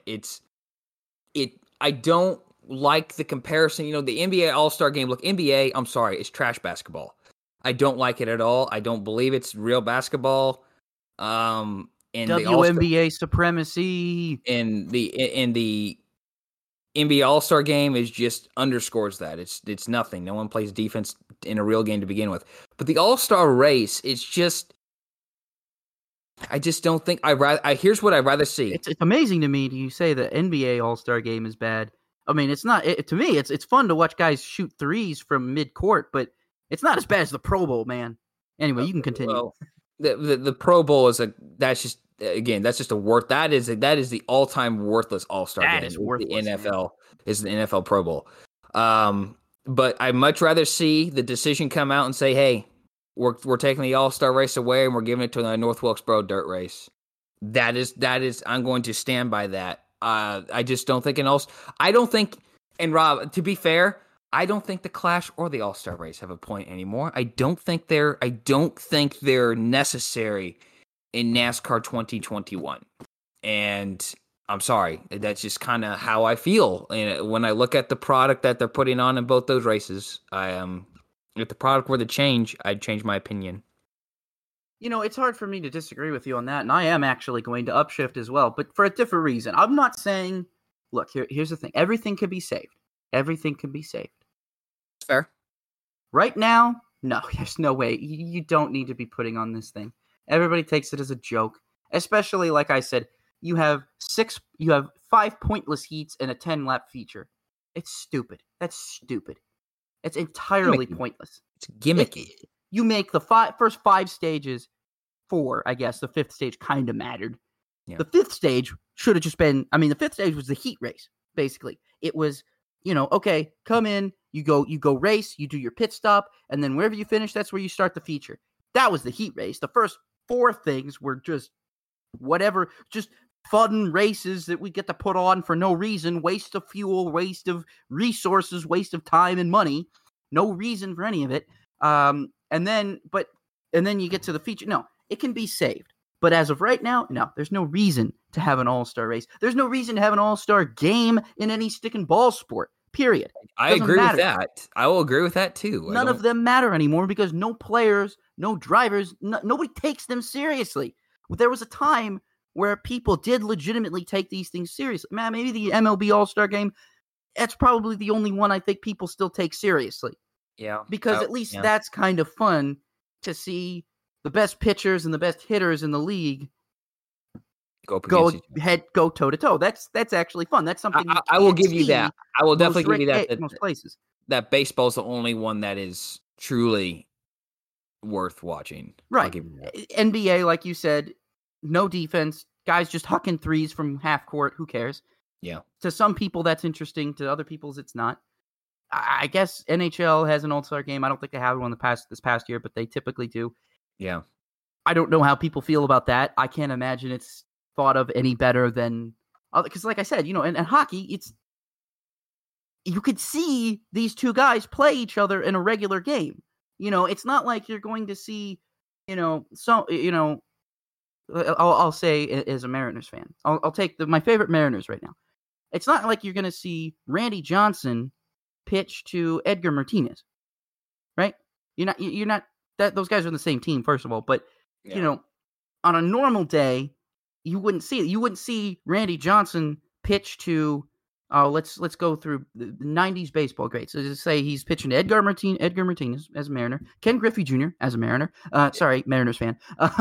You're not going to see that. You're not going to see that except in the All-Star Game. NASCAR needs to introduce something that you're not going to see in any other race, and it can't be gimmicks. It can't be gimmicks. Gimmicks are not going to sell it. You have to introduce something that you're not going to see in any other race. And previously, I think the All-Star race did a good job at that with the open, really up until probably the turn of the 2010s, I think the All-Star race was a banger. It was one of the best races to watch.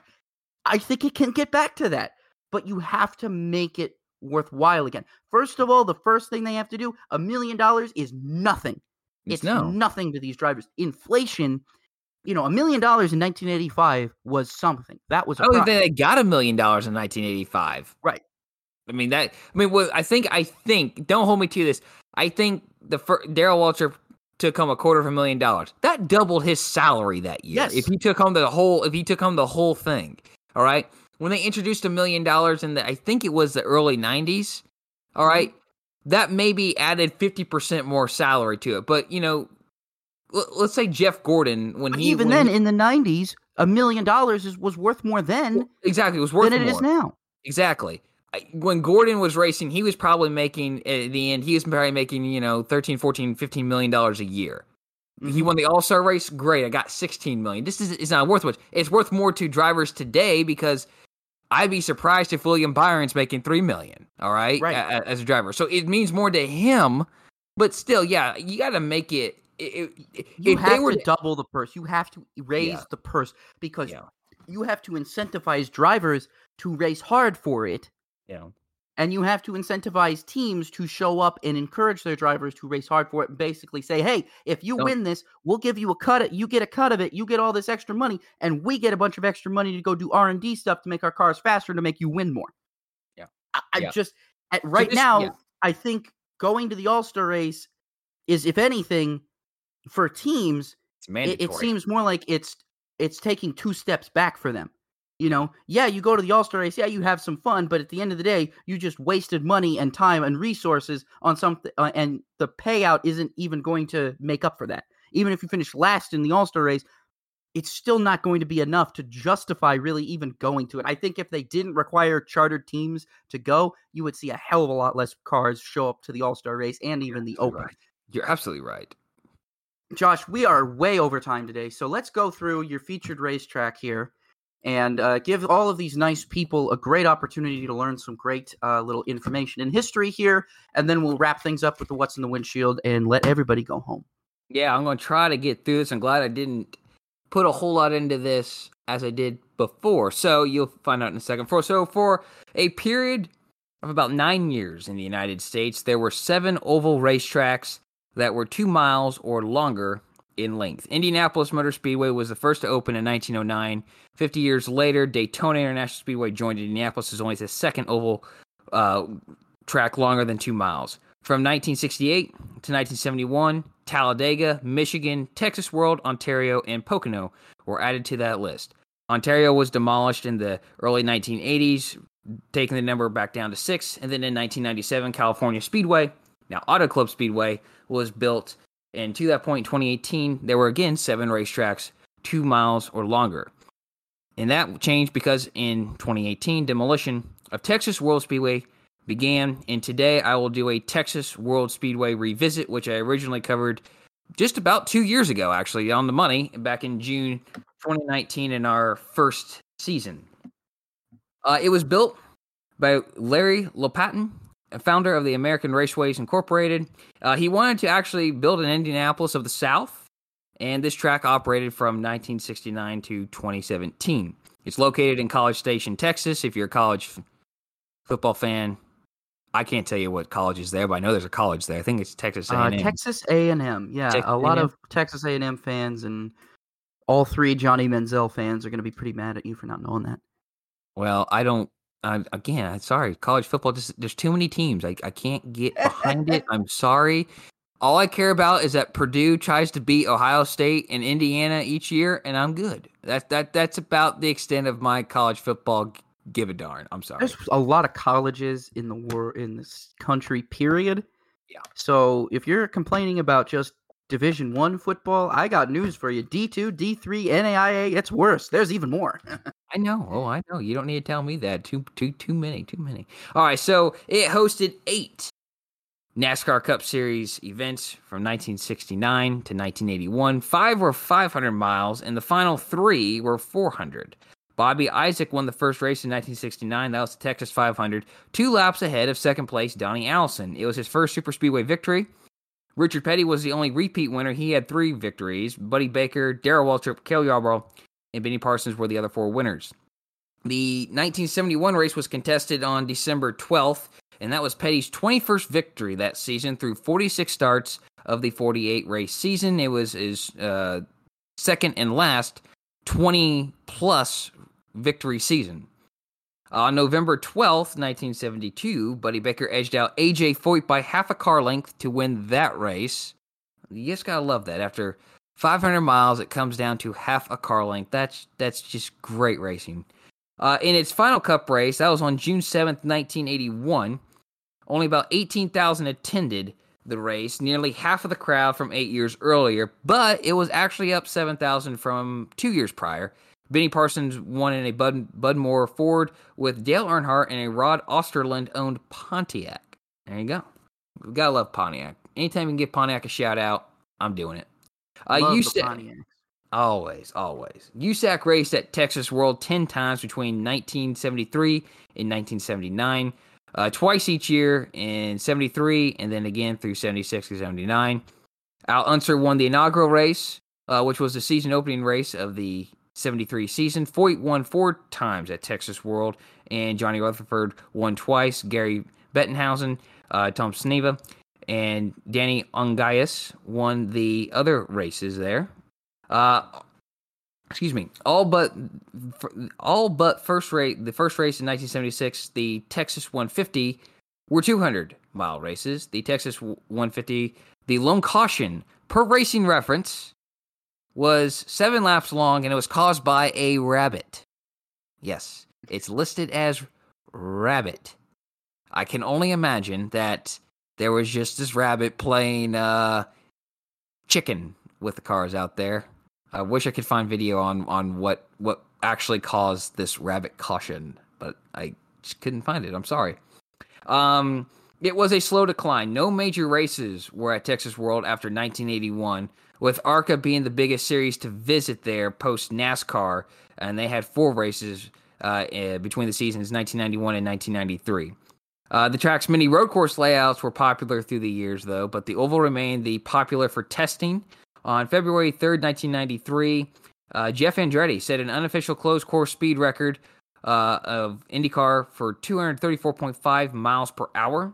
And then in 2009, Greg Biffle topped 218 miles per hour in a Jack Roush Ford. He was hauling the mail. Yeah. Don't you wish we could see that at Michigan still today? I think we can do it. I really do think we can. Yeah, we just got to get the right package, folks. Right package, right tire. We can do it. I know we can. So in early March 2015, track CEO Bill Mather announced that Texas World Speedway would close to make way for a new housing development. The facility will see its last cars, so to speak, when it played host to damaged vehicles following Hurricane Harvey. Construction and destruction of Texas World Speedway began on July 19th, 2018, on the housing development known as the Southern Point. Today, most of the track remains, but a hole has been cut out of Turn 4, and the banking and paving in Turns 1 and 2 have been heavily removed, rendering the oval track completely unusable. Not just unraceable, but unusable. And then parts of the outer road course, the Roval course, if you will, has been demolished, with neighborhood roads and housing already been built in its place. You can see the remnants, if you will, of the complex on Google Maps, on the satellite view. And again, it's just kind of one of those sad deals that Texas World is gone. You know, we didn't have too many 2+ mile tracks in this country, and they all 8 were great. You know, we've lost Ontario, we've now lost Texas World, and we're going to be losing Auto Club, although it's just heavily modified, and it's going to be a half-mile oval. Nonetheless, at least the track is not closing, but we are losing a 2-mile oval. So the featured track history compiled here from Racing Circus.info, Racing Reference, The History of America's Speedways Past and Present by Alan E. Brown, and NASCAR, The Complete History by Greg Fielden. So that was just a kind of revisit with the All-Star race here in Texas. Thought I, do that one again. It's been a while since we talked about Texas World, and I'm glad I didn't add too much because that didn't take too awfully long to do because we're over time, Rob. And but we had a lot. Once again, we had a lot to talk about, but we're not on that Indy 500 level. So I'm just going to mute my mic here, so to speak, and let you tell everyone what's in the windshield.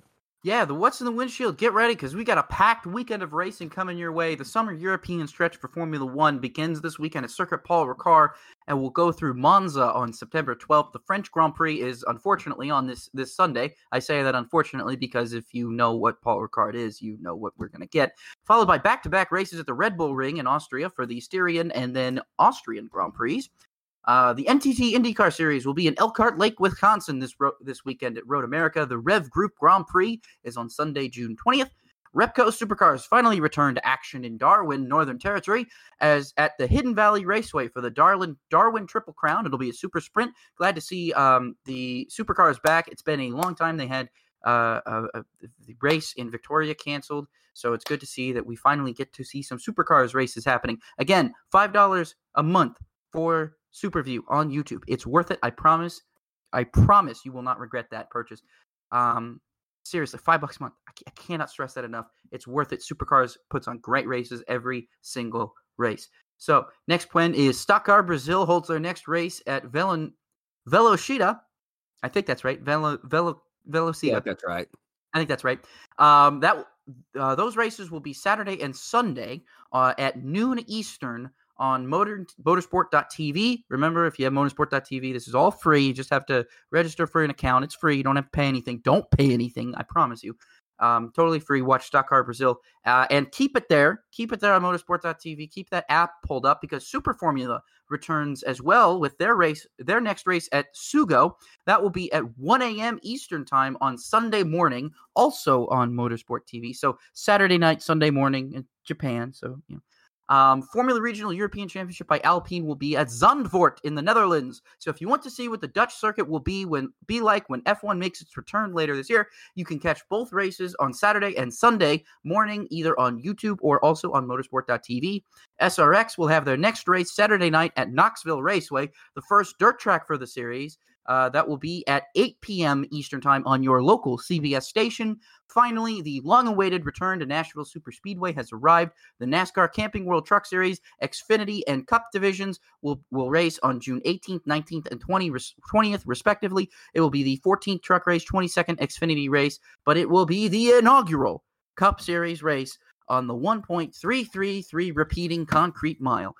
Track, I said repeating just to be funny. It's not actually repeating. It would be funny if it did, but technically it is an oval, so technically you could say it is repeating if you really wanted to.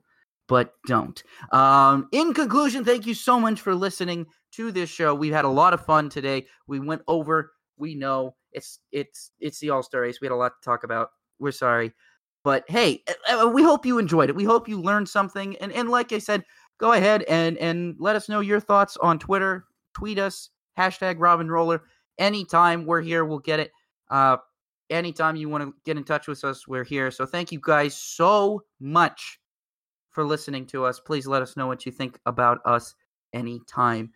For Josh Roller, my name is Rob Peters, and this has been the Racing with Robin Roller podcast. Have a great weekend of racing, everybody. Stay safe out there, and make sure you just have a great summer. Stay cool. It's going to be hot, I guarantee you. Have a great week, everybody. We'll see you next time. Thanks for listening.